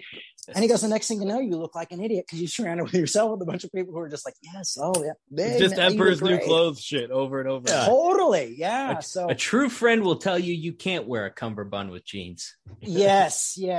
I mean, my best friend's from Northern Ireland, and so there's no way I could get away with shit. Even if I look like freaking Han Solo on his best day, I mean, he's still going to take the piss out of me for like my boots or something. You know what I mean? Like, or Don Johnson in Miami Vice. He's still going to take it. He's like, I could be James Dean. He's red's not your color, mate. He's not. So whatever. I don't know. It's good to have people around you who are willing to tell you the truth. Yeah. It probably is lacking in a lot of circles. Yeah. So I want to ask what salvaged did you have a point at which you were like, I don't know about any of this shit? Or did you kind of stick with faith, like the Christian faith, and just salvage it? Like what? No. For me, it was like around 20, I had developed quite a ability to drink a lot. I had actually started Revolution with some friends of mine in Arizona when I was 18. 18, 19. And then I quit. I said, guys, I'm done. And I need to go away for a while. And I moved back to Atlanta. I lived in Atlanta because my dad was in prison the last 2 years of his prison. He was in Jessup, Georgia. So I moved to Atlanta originally when I was a teenager to be close so I could go visit my dad. And I moved in with this pastor's family. And, but then I went and did Revolution and all this stuff after my dad got out of prison. But the reason I left Revolution was because I thought God hated me. And so I was like, I don't really want anything to do with this. And so I just like, I'm going to drink. I'm going to get a normal job. And that's what I did. And I was living with this pastor's family. And my buddy, D.E. Polk, was going to school to become a pastor and all this stuff. And I was just miserable. I would just sit out in front of their house and chain smoke. And then at night go out and drunk and come back and sometimes wake up on the front door because I couldn't get my key to work, And one day I was like, D, like, you talk a lot about grace. And honestly, I think you're just trying to help yourself sleep at night because I don't believe this grace shit. I said, but prove it to me if it is really real, like this idea of concept of grace. And he said, read Galatians, read the book of Galatians. So, okay. And I read it, and then he said, read Corinthians, read the, and I was like, whoa, like all these, this concept of this, like, you are accepted, really blew my mind. And so it kept ringing true to me. And I got, all of a sudden I was like, so God loves me if I'm a drunk in the, on the front stoop of the house, or if I'm like an evangelist, yeah. And I was like, holy shit. And so the next thing I know, I went and became a part of the 12-step program to get sober, because it was like, all of a sudden it wasn't about God's approval or disapproval or any of this stuff. And now I'm 46. So over time, it's changed a lot. But the one thing that stick true in my message is always grace. So even in times of complete disbelief, grace is still there. And so, yeah, it kind of just developed over time. And I continue to speak at festivals and at Christian festivals and do things like that and talk about, like, yeah, we need to love our gay neighbors. We need to love, pray for our president if it was a Democrat, or something that they never wanted to do. And I was always the controversial speaker, oh, you talk too much about grace. You talk too much about this, whatever, but I was also like what a lot of people call deconstruction, right? Nowadays seems like just saying the church sucks.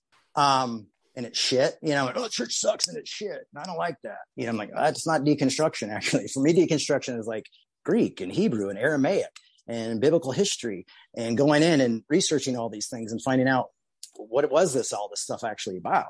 For me, it's a lot of really hard work. And for me, it was hard as dyslexia. I didn't have the internet at the time. So I had to have like 15 books, but like 4 or 5 books out in front of me with like this. What is this Greek word? What is this? What was the history? Why does Rome have this history? And what was Rome's laws against this? And why were they occupying this territory? And and really had to go in and find all that stuff out. And just realizing like the American church is really far away from the original concepts of Christianity. And I mean that like liberal church and conservative church. Capital C. I'm not saying either side has got it right. I'm saying like we've really moved away from something. And so for me, it has just become more and more like to the point where now we call Revolution Gathering. We don't call it church anymore. I'm not comfortable with the title pastor anymore, because I see so much division within the church. That's just not my thing. And so for me, I question atonement theory and all things like that. So some of the really big ones, like I said, pastoral epistles to me are we're really trying to clean up Paul's work. Sorry, guys, are you still there? Yep. But the pastoral epistles are like written to kind of clean up the inclusion of Paul more than, anything, because he was probably too inclusive. So I've got those ideas. I also read a lot of philosophy and Paul Tillich and Dr. King and things like that. So that's definitely changed how I see things, but also having the life experience that I had, I don't like to take easy shots. You know what I mean? So I don't like to take like easy shots at people and discount them. And I like to try to think critically. So when I see pastors make mistakes or I see Christians make mistakes and do dumb stuff, I try to like take a critical look at it and also look through their understanding and maybe their limited understanding or their lack of critical thinking. And when I see like a lot of scapegoating going on, it's like for me, I think theologically about everything, or maybe I deconstruct everything. It would be an even better term. Like, so when I see preachers in sneakers, like at first I'm like, oh my God, that guy's shoes are like, it's 2 months of my rent. Like I can't even take care of my kids barely, and I pay my rent. And, this guy's buying sweet shoes, but then at the same time, I have to be like, okay, but why is he able to do what he's doing? He's actually got a job. He's actually doing it well. What's happening there? What's he touching in people's lives that makes him able to like not have to think about $2,000 shoes and be successful as a preacher? Is he really a scam artist, or is he just someone who's just an amazing communicator? And so always looking into things like that. Not that I don't have a whole lot of room to judge people, I have my own shit, so it's like I have 15 pairs of Dickies, so I don't know. I'll let you ask the questions instead of guess what the questions are going to be. No, that's great, man. I appreciate you going down that road. I mean, that's what I've picked up from paying attention to what you've had going on over the past year. I mean, most honestly through doing this, Yeah. start paying attention to a lot more than I did beforehand, and seeing that direction that you're going in, or that you've been going in for years, and I'm just tuning into. I think is great. That it's. I'm not going to say that I don't sit back and judge people. I do a lot of shit posting and making fun, and that's what the internet's all about. And it does get played out, and there are moments you look at that and you're like, what are we doing? Lately, I've been seeing people, talk about, you retweet something and make fun of it, and you're still publicizing whatever it is that someone else said that you thought was stupid. Twitter is a fucking weird ass word. I know, like so everybody's it's like so many people policing. Yeah, they're like, it's either like, I totally agree with that, and that guy's a son of a bitch, or it's like wild. Like, why would you say that about that person? Or why would you do that and give that person a voice, even though you're disagreeing? It's like, God, I can't really do anything, Yeah. But your position of withholding judgment and taking care of your own shit. I know it's hard for people to wrap their minds around, because if we don't call out the bad, and that's different than not judging it too, I guess. But walking that line and figuring it out is what's not really happening super well. So even if you fuck it up along the way, I think the fact that you're talking about it and trying is dope. Well, and the fact that we we go after people with such vigor, piss and vinegar in a way, with such venom, it's like when we don't know the whole story, and that's always tough for me too, is because I've been on the other side. Yeah. And so it's like, and I know what I remember one time these people were making fun of something of Mark Driscoll because he'd mentioned his kid. And his kid was like putting on like fatigues and stuff because he was afraid of the media out in front of their house. Now, honestly, I had almost the exact same thing happen to me when I was a kid. When I had all the media, I put on like fatigues and went out, took pictures of all the media and all this, because your brain can't cope with what's happening to my life.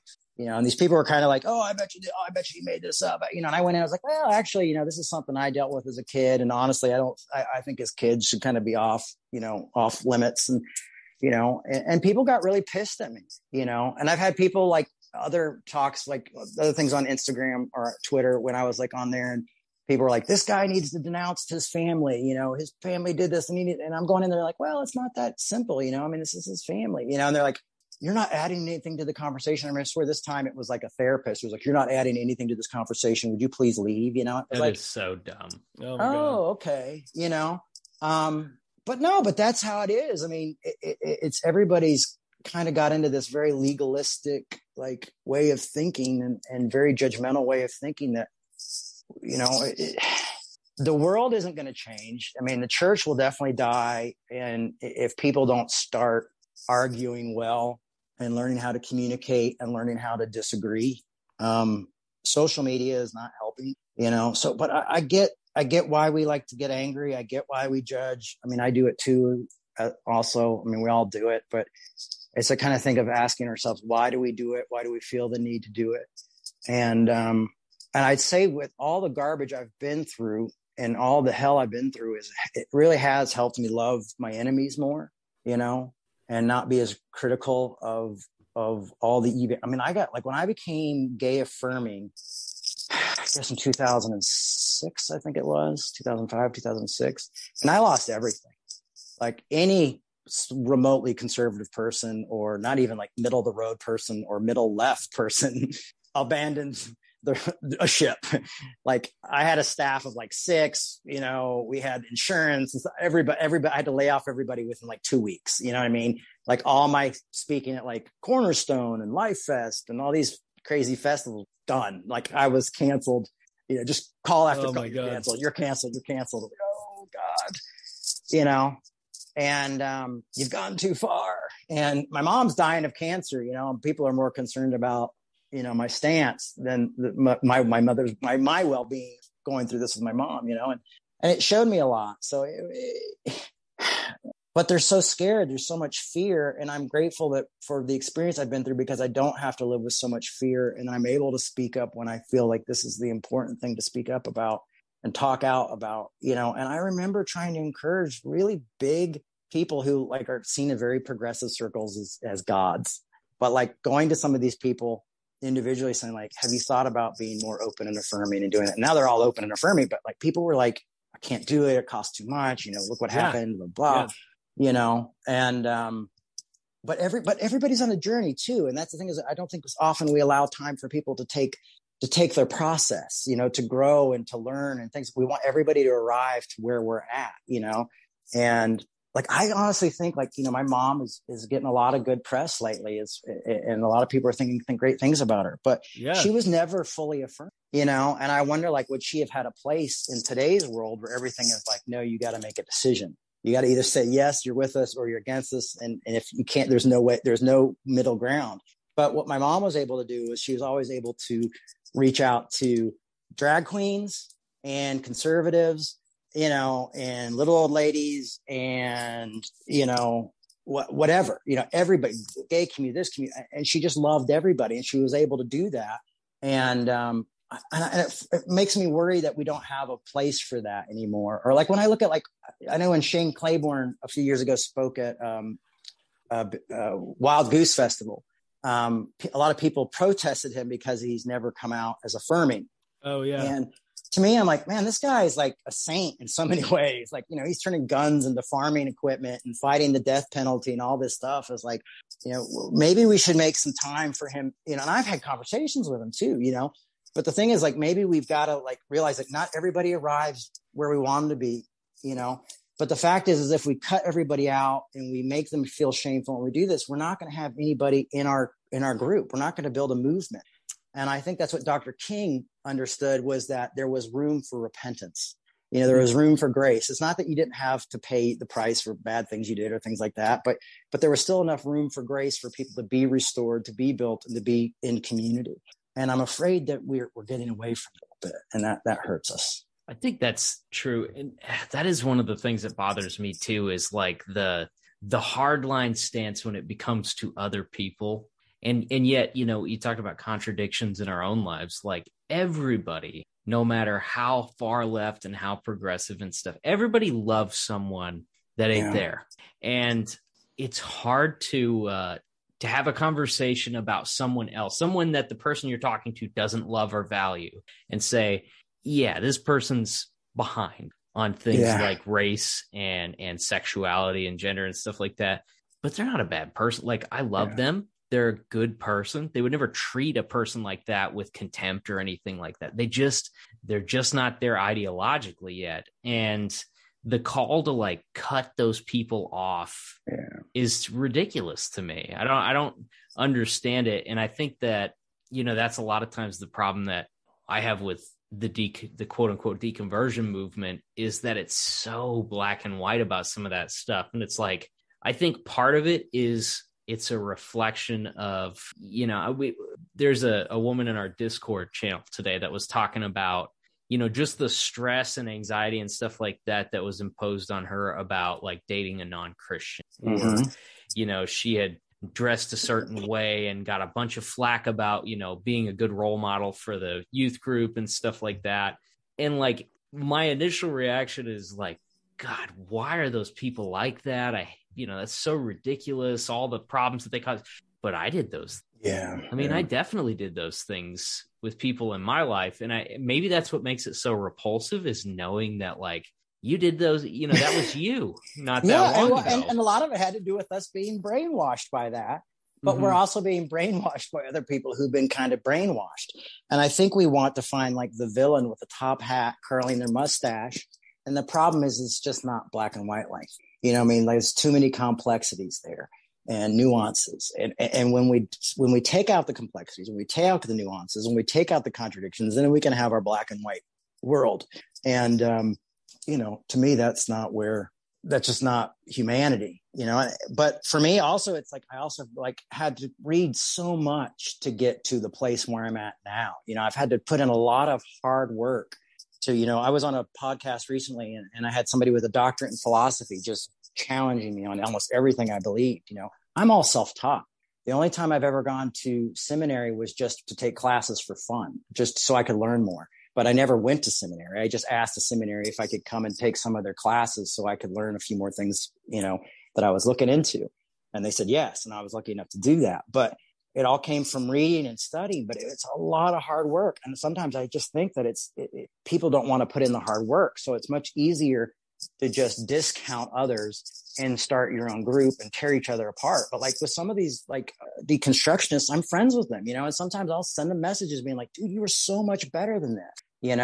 I've seen you guys that had like the Christian Nightmare guy on, and there's times I just want to like send him a message. I wish I knew who he was, because he's put up stuff about my dad before. And my mom has this fan site and all these people, he put up something that was on my mom's fan site and people made fun and attacked him and the fan site had to go private. And so I tried to talk to the Christian Nightmare guy about it, but he wasn't really into it. But I told him I got it. I understood where he was coming from, but at the same time, it's just, I think we could be better than this. You know what I mean? It's like, we're taking all these cheap shots, but also like what we don't realize is sometimes when we destroy these people, we don't realize what else we're destroying. We don't realize like, what are these people doing for the homeless? Probably more than us. What are these people doing for the poor? Probably more than us. What are these people doing for people overseas? Maybe more than us, And so it's like, what is there any good coming out of it? And can we talk about that as well? And maybe these can be the things that create a common bond for us rather than taking these easy, like punchline jokes, and I get it. Like if nobody knows who you are, it's a lot easier to do that shit. But, for me, that's what I have a hard time. It's like, show me your face. Don't hide and make fun of people. That's like the preacher and sneaker guy. Nobody knew who he was for a long time. And of course he was always in with all the evangelicals, hung out with all of them, you know what I mean? And kind of is really? And so to me, it's like, I made my hard statements with my face out.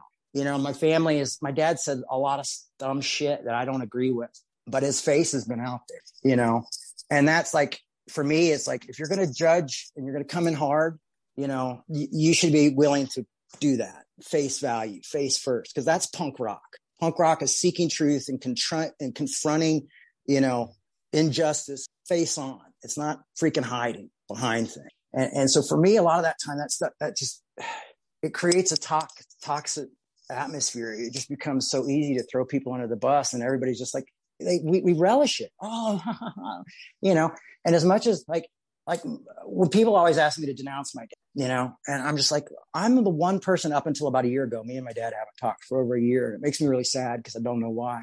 But up until probably a year and a half ago, I could talk to him and have really tough conversations. And so a lot of these people, I was like, yeah, you want me to denounce him and say this, like he's not my father or he's a horrible man or all this stuff. But I'm like, I can talk to him about this stuff. I'm the only voice with this opinion that's able to go in and have these conversations. And what you're asking me to do is cut that off. He's also my dad, who I never really knew until he was in prison because he was a workaholic. You know what I mean? And prison will bond you with someone going through that experience where everything's gone, everything there's nothing left. And it's like death in a cage in a way. Those moments bond you together, and people don't know what that's like, And so for me, I have that bond with my dad as almost a prisoner, the least of these. And so like, yeah, I'm not happy with him. Yeah, I don't agree with food buckets and things like that, and I do find them silly. But at the same time, it's like, even know that we're not even talking right now, I still have grace for him because I know he went through a lot of hellish shit. I know he went through a lot of hellish shit as a kid. He was molested from like 6 to 16 by a pastor. Oh my God. And in prison, I know he had to fight for his life quite a few times. I know most of his friends and people turned back on him. Maybe he had a mental breakdown in prison. I don't know. But giving grace in this atmosphere, trying to love people and love the others and trying to love your enemies is really hard. And what's even harder is trying to love other people's enemies.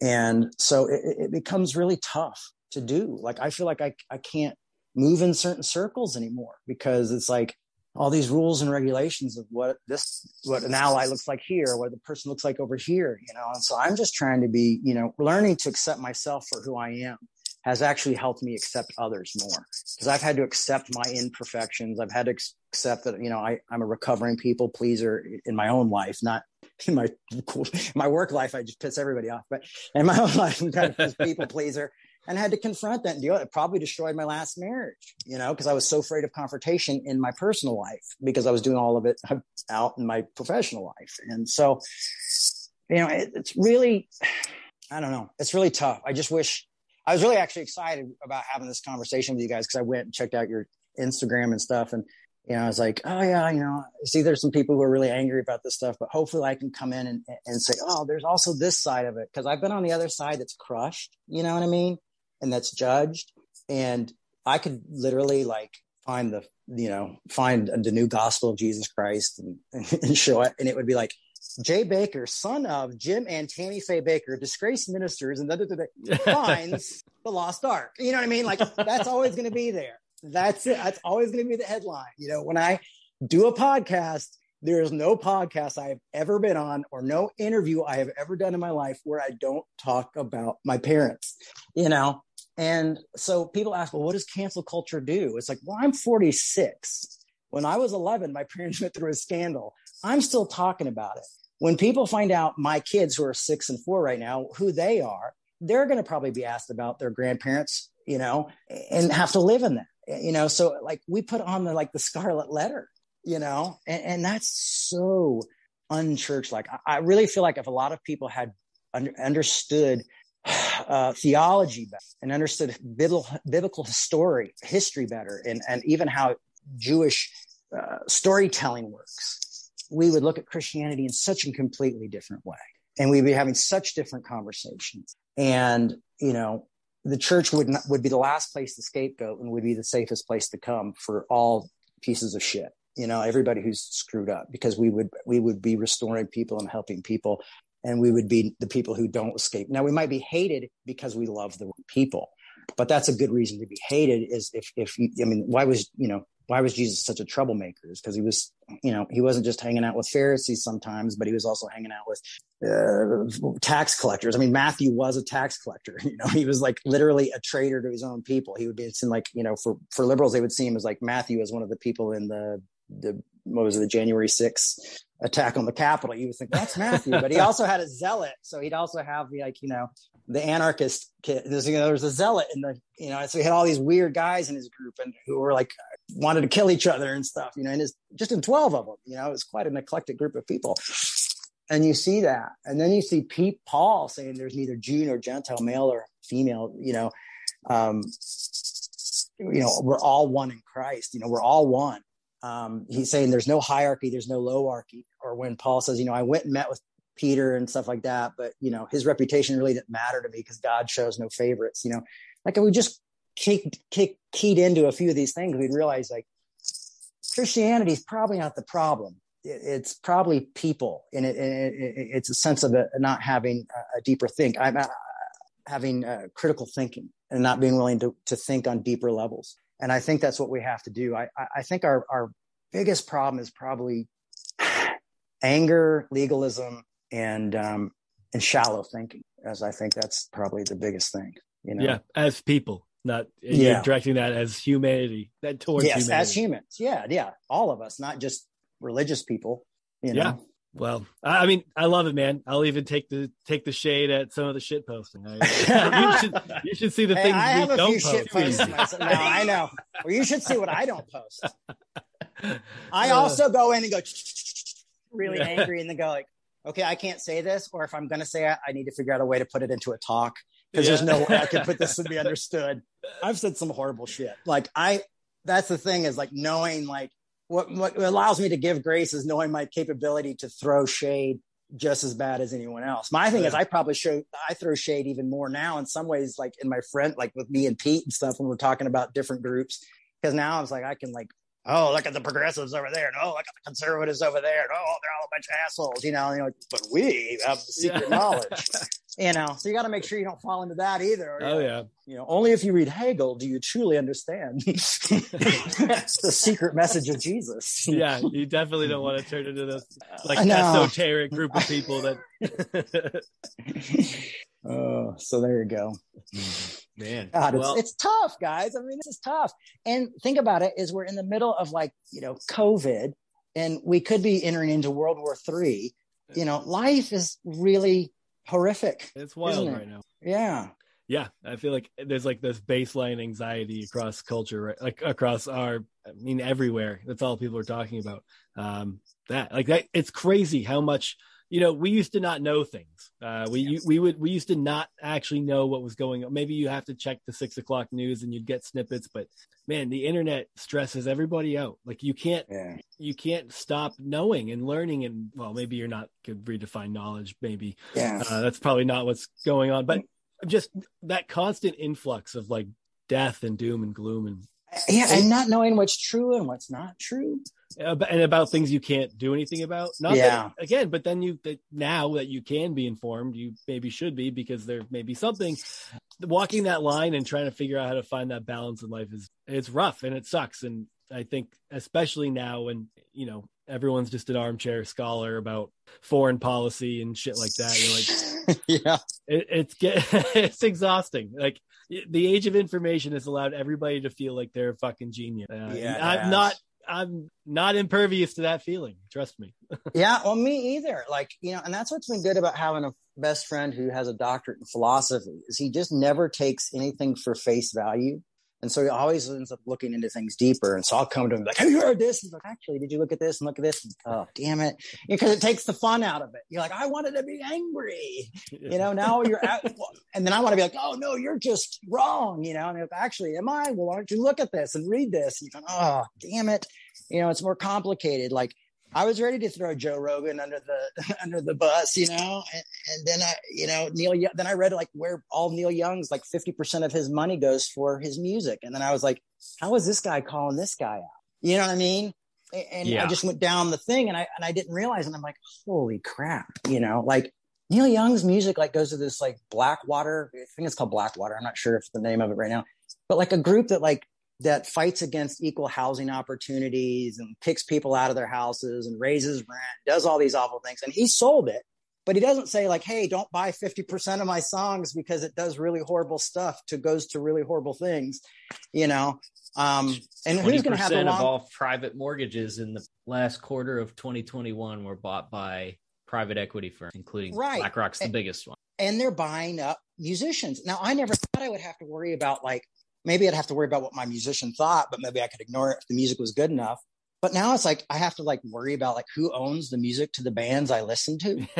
Not only am I a hypocrite because I buy an iPhone every couple years, and little kids are mining for the materials in the iPhone, or I'm not studying like who the cocoa beans that go into my kids' chocolate treats that I buy them, but now I have to worry about the thing I love most is music. It's like, everything's tainted. Everything in this world is tainted. And so to just take you back to a biblical thing is like, that we all fall short kind of thing really does line up. Or don't judge because how you judge, you will be judged. It kind of makes sense, and I know that there's a lot of triggers probably for your listeners when they hear like Bible verses spouted out like that, but what's the intent behind it, and what was it really trying to say to us? And I feel bad for people who've been abused by bad theology and by sick people who are trying to fight their own demons through theology and made other sick people. That makes me really, really sad. And I hope we can move on from that and realize what it is. And, it's tough, I want to, kind of off subject, but still on subject is like, like when the guy who wrote, I Just Kissed Dating Goodbye. Yep. He recently came out and was like, Joshua Harris. I denounced this book, and I'm sorry I wrote it. But there were people who were like, screw you, bro. Yeah. Damage done. Damage done. Too late. Yeah. And the one thing I love about Grace is Grace never says it's too late. There's a great Paul Tillich talk on it, and you can get it anywhere on Google just to read it. It's called You Are Accepted by Paul Tillich. It's phenomenal. Everybody should read it. Christian, non-Christian, whatever. It's just on the concept of grace. And it's really a beautiful written talk. And Tillich was a philosopher and a theologian, kicked out of Germany by Hitler if you need any more encouragement to read his stuff. You should definitely do that. But like for me, it was like everybody was so mad. And I was like, no one wants to take their responsibility in reading the Josh Harris books. And so someone was yelling at me about it. And I go, hey, listen, man, I had a book out at the same time. I was totally taking the piss out of Josh Harris back then. I was told like so much so that when he spoke at events, he would bring me up, not in a good way, and I'm like, but the fact is we wanted him to repent, we wanted him to say this was crap. Now, it might have taken him 20 years. Maybe that wasn't our time limit, but that's what we wanted. And we should be grateful for that and encourage him and say, thanks, thanks for finally speaking up. Cause you ruined my first marriage. But also for me, I'm like, guys, I was telling you not to read that book. You just chose to buy his book at the Christian bookstore rather than Son of a Preacher Man at the bookstore. So it is funny when you think about like there's so many people that had the same upbringing as us, and we knew those kids that were like challenging what was being taught, that didn't buy into it. Or even if it wasn't anything that grandiose, they were just existing in that space and still living kind of a normal life. Yeah. Like they dated girls in high school and went to dances and just acted like a normal teenager. Yep.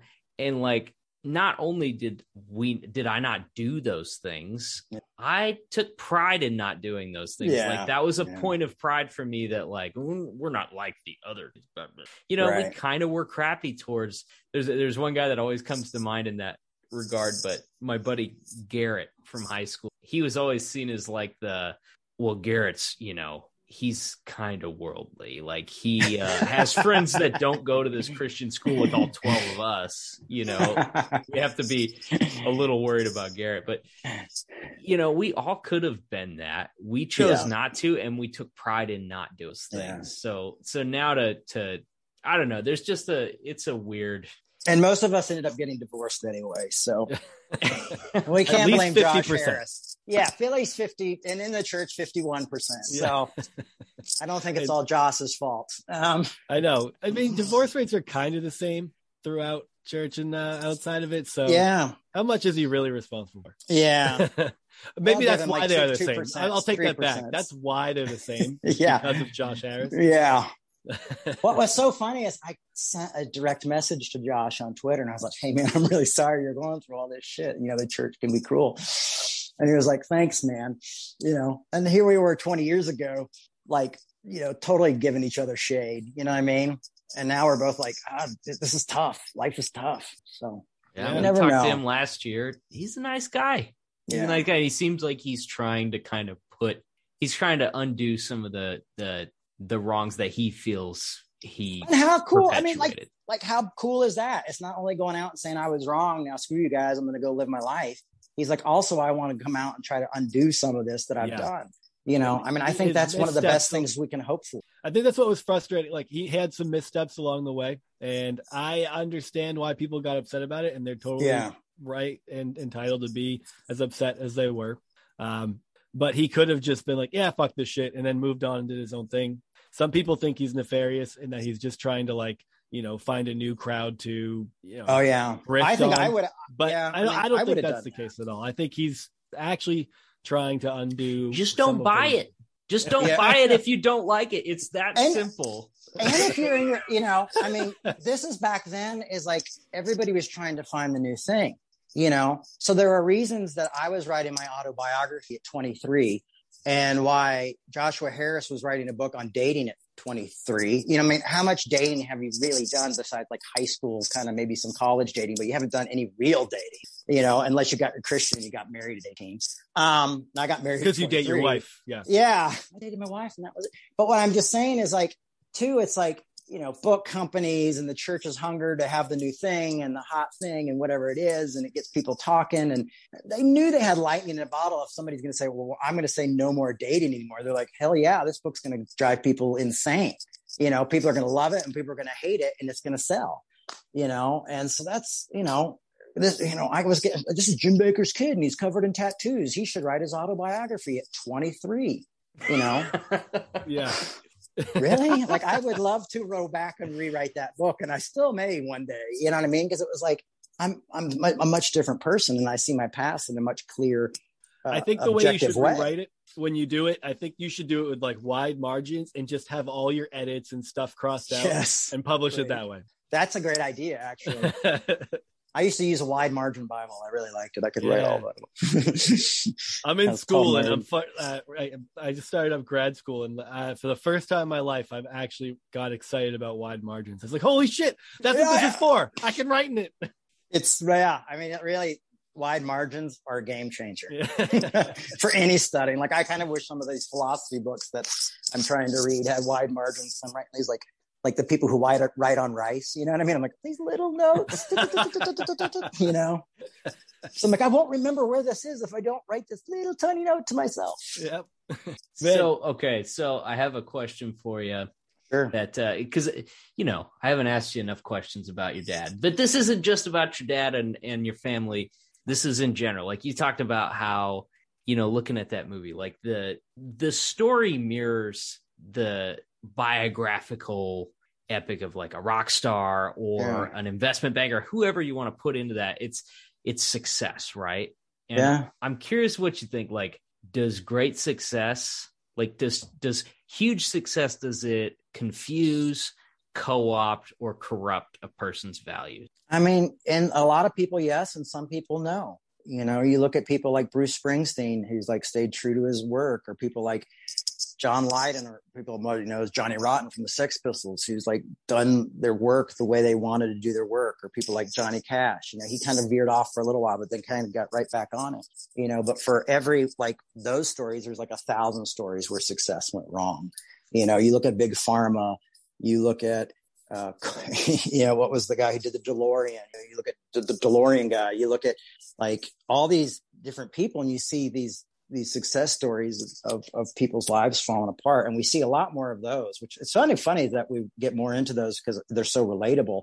Like, I don't know, like I've never had a staff over like 7 people. Like my dad has staff of like thousands of people. That would make me insane, and they kept the same accountant that they had when they were meeting in like, an old furniture store that they did when they had like these giant churches. It's like, that's probably not the best thing I'm sure she's a nice lady. I'm sure she's a lovely lady, but you might want to get a proper accountant. You know what I mean? Like, she started off as a volunteer. You might just want to buy an account firm. I think they have whole firms that do accounting. Yeah. Why don't you franchise your own TurboTax? Yeah, right. Let's do this. But so like, it's hard. Success is hard, and being surrounded by people. And then in religion, you get mentally ill people, you get grifters, I think you do that in any place in society. It's not just religion, but religion's gotten a lot of it. But adding the power of God behind your ego, megalomania doesn't help. Well, and when people start saying like, well, you're the man of God, and stuff like that, gets a little creepy when you start thinking every thought you have is the Holy Spirit. Yeah.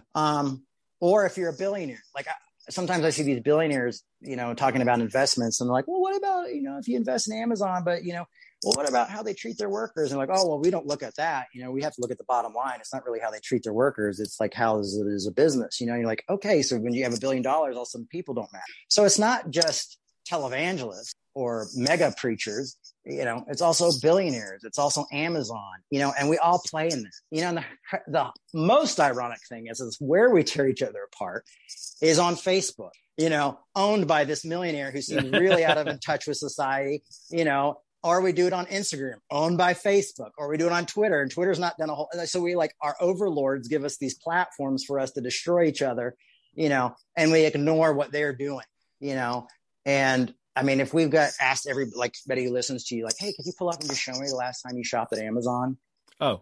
Today, within the last 36 hours. Yeah. Okay. Yeah. I ordered a Bible commentary 48 hours ago on Amazon, and I haven't heard anything about workers not pissing in bottles anymore. Yeah. So that's just like, let's all like, if we're going to judge, let's judge from a place of reality. You know what I mean? And for me, like the biggest problem is probably what I feel like is this whole thing we've been talking about. And even beyond that is really, it boils down to capitalism. Capitalism has reached a peak where it's just gotten out of control. And what it does is it promises us, and this is what religion does. It promises this, the wholeness. That's why they tie together so well, I guess. So to fill this void, right? We'll fill that God-shaped hole or whatever, get a new car and you'll be happy, or get these books and you'll finally have the knowledge that you need. And you don't. And then you have to go buy more. And all these empty promises, if you look back at slavery, what was slavery? Slavery wasn't just like, so we can treat people horrible. No, it was so we can have free labor or cheap labor. Like when I see my people who work at McDonald's down the street from my house, I think like these people could work 7 days a week, 8 hours a day, and still not be able to afford health care, still not be able to afford rent, barely be able to put gas in. So they're having to work 2, 3, 4 jobs to do that. And it's like, so ultimately, what's more evil in this world? Or is it these televangelists are spouting off about religion, which we all could just ignore? Or is it the fact that most of us can't go to the doctor? Or like, I just got health insurance, but I couldn't afford to get dental this year. So I have to ignore the left side of my mouth for a year. I'll just chew on the right side. It's okay. You know what I mean? But that's the world we live in. So to me, it's like all us being like, this preacher, this person. Like, to me, it's like, is it really relevant? And if we do want to help these people, then let's start things that really do help people, or let's go meet with these people. One of the things I loved working about with this group called Soul Force, which was this LGBTQ Christian organization. We used to protest them at Liberty University. Well, there you go. And they protested you guys. So you guys kind of all protested each other. See? Equality. But so I would go with them, but we would go and I met with Joel Osteen. He wouldn't meet with anybody else with Soul Force but me. So me and Joel Osteen and 2 of his guys in a room, like having a conversation, really awkward. I'm sure. I'm surprised you walked out with your eyeyesight not being blinded by. Actually, he was. I felt like here's a guy who wants to be affirming, but he has too much. Too many people around him. He has too many people. The shareholders don't like the idea. Exactly. That's exactly what it was. It was like, no, this is not going to happen. Matter of fact, one of the guys like stood and put their arm on his shoulder when I said about being affirming, and they go, put their arm on Joel's shoulder and goes, this church will never be an affirming church. Oh my God. It's like, Joel, time to stop talking. So like, but we went and we met with these people. And then we said, if you don't meet with us, then we'll protest you. Like sometimes when all this stuff came out about my dad selling this stuff, Silver Solution, and somebody said he claimed that it could cure coronavirus and all this stuff. And I watched the tape and I was like, it seems like the lady said it. I don't know if he was agreeing with her, but I was like, I'm going to call these Christian right watch groups and talk to a few of them. I said, hey, did you try to contact my dad? And one guy was a pastor. So this works better if it's a pastor. I'm like, well, biblically it says you're supposed to try to go to them first, I'm like, and you didn't even try to call, you didn't see to get a phone number, nothing. Well, no, we don't, that's not how we, And so for me, it was like, well, like, what do you expect? We're not even doing, nobody's doing the right thing, And so I don't know. It's sad, guys. I wish I had a message of hope. I mean, my message is that we should educate ourselves better, not trust the media, not trust social media, and learn how to care about people and love our enemies better. It's funny because it's like, I have a very different view of like what I am. I don't consider myself a confessional Christian, but I do follow Christianity and find myself to be very much a Christian in that way of, I really do believe in grace. So if someone asked me, do you believe in God? It's like, well, I am really trying to love my neighbor as myself and also trying to love my enemy better. And I'm really trying to have the tough conversations and take the road less traveled, for me. But that's all because of grace and just that Paul Tillich type of grace of you are accepted that he talked about. So for me, that's it. It's like, to me, there's something really special about Christianity that it's just sad that if we throw it out, we miss out why people like Hegel, one of the most amazing philosophers in the world, thought there was something special about it, or why people like Paul Tillich or Martin Luther King really thought it was brilliant. It's like we miss out on some of that brilliance because, our youth pastor didn't give us an extra slice of pizza during the party, Yeah, man, I love it. I think that's as good a place of any to end it. So fantastic. Yeah, dude, thanks so much, man. You're welcome, guys. Casey, you looked like you might have had a final thought. Am I cutting you off? My alarm went off. I gotta go take my colloidal silver. Wow. And try some Silver Solution. I've heard that's really good for you. No, but yeah. And if you guys want to do a follow-up for this, because I know we just like covered everything at 1,000,000 miles an hour, I'm glad to do a follow-up part 2. Heck, we could even get somebody on here to disagree with me. That would be fun.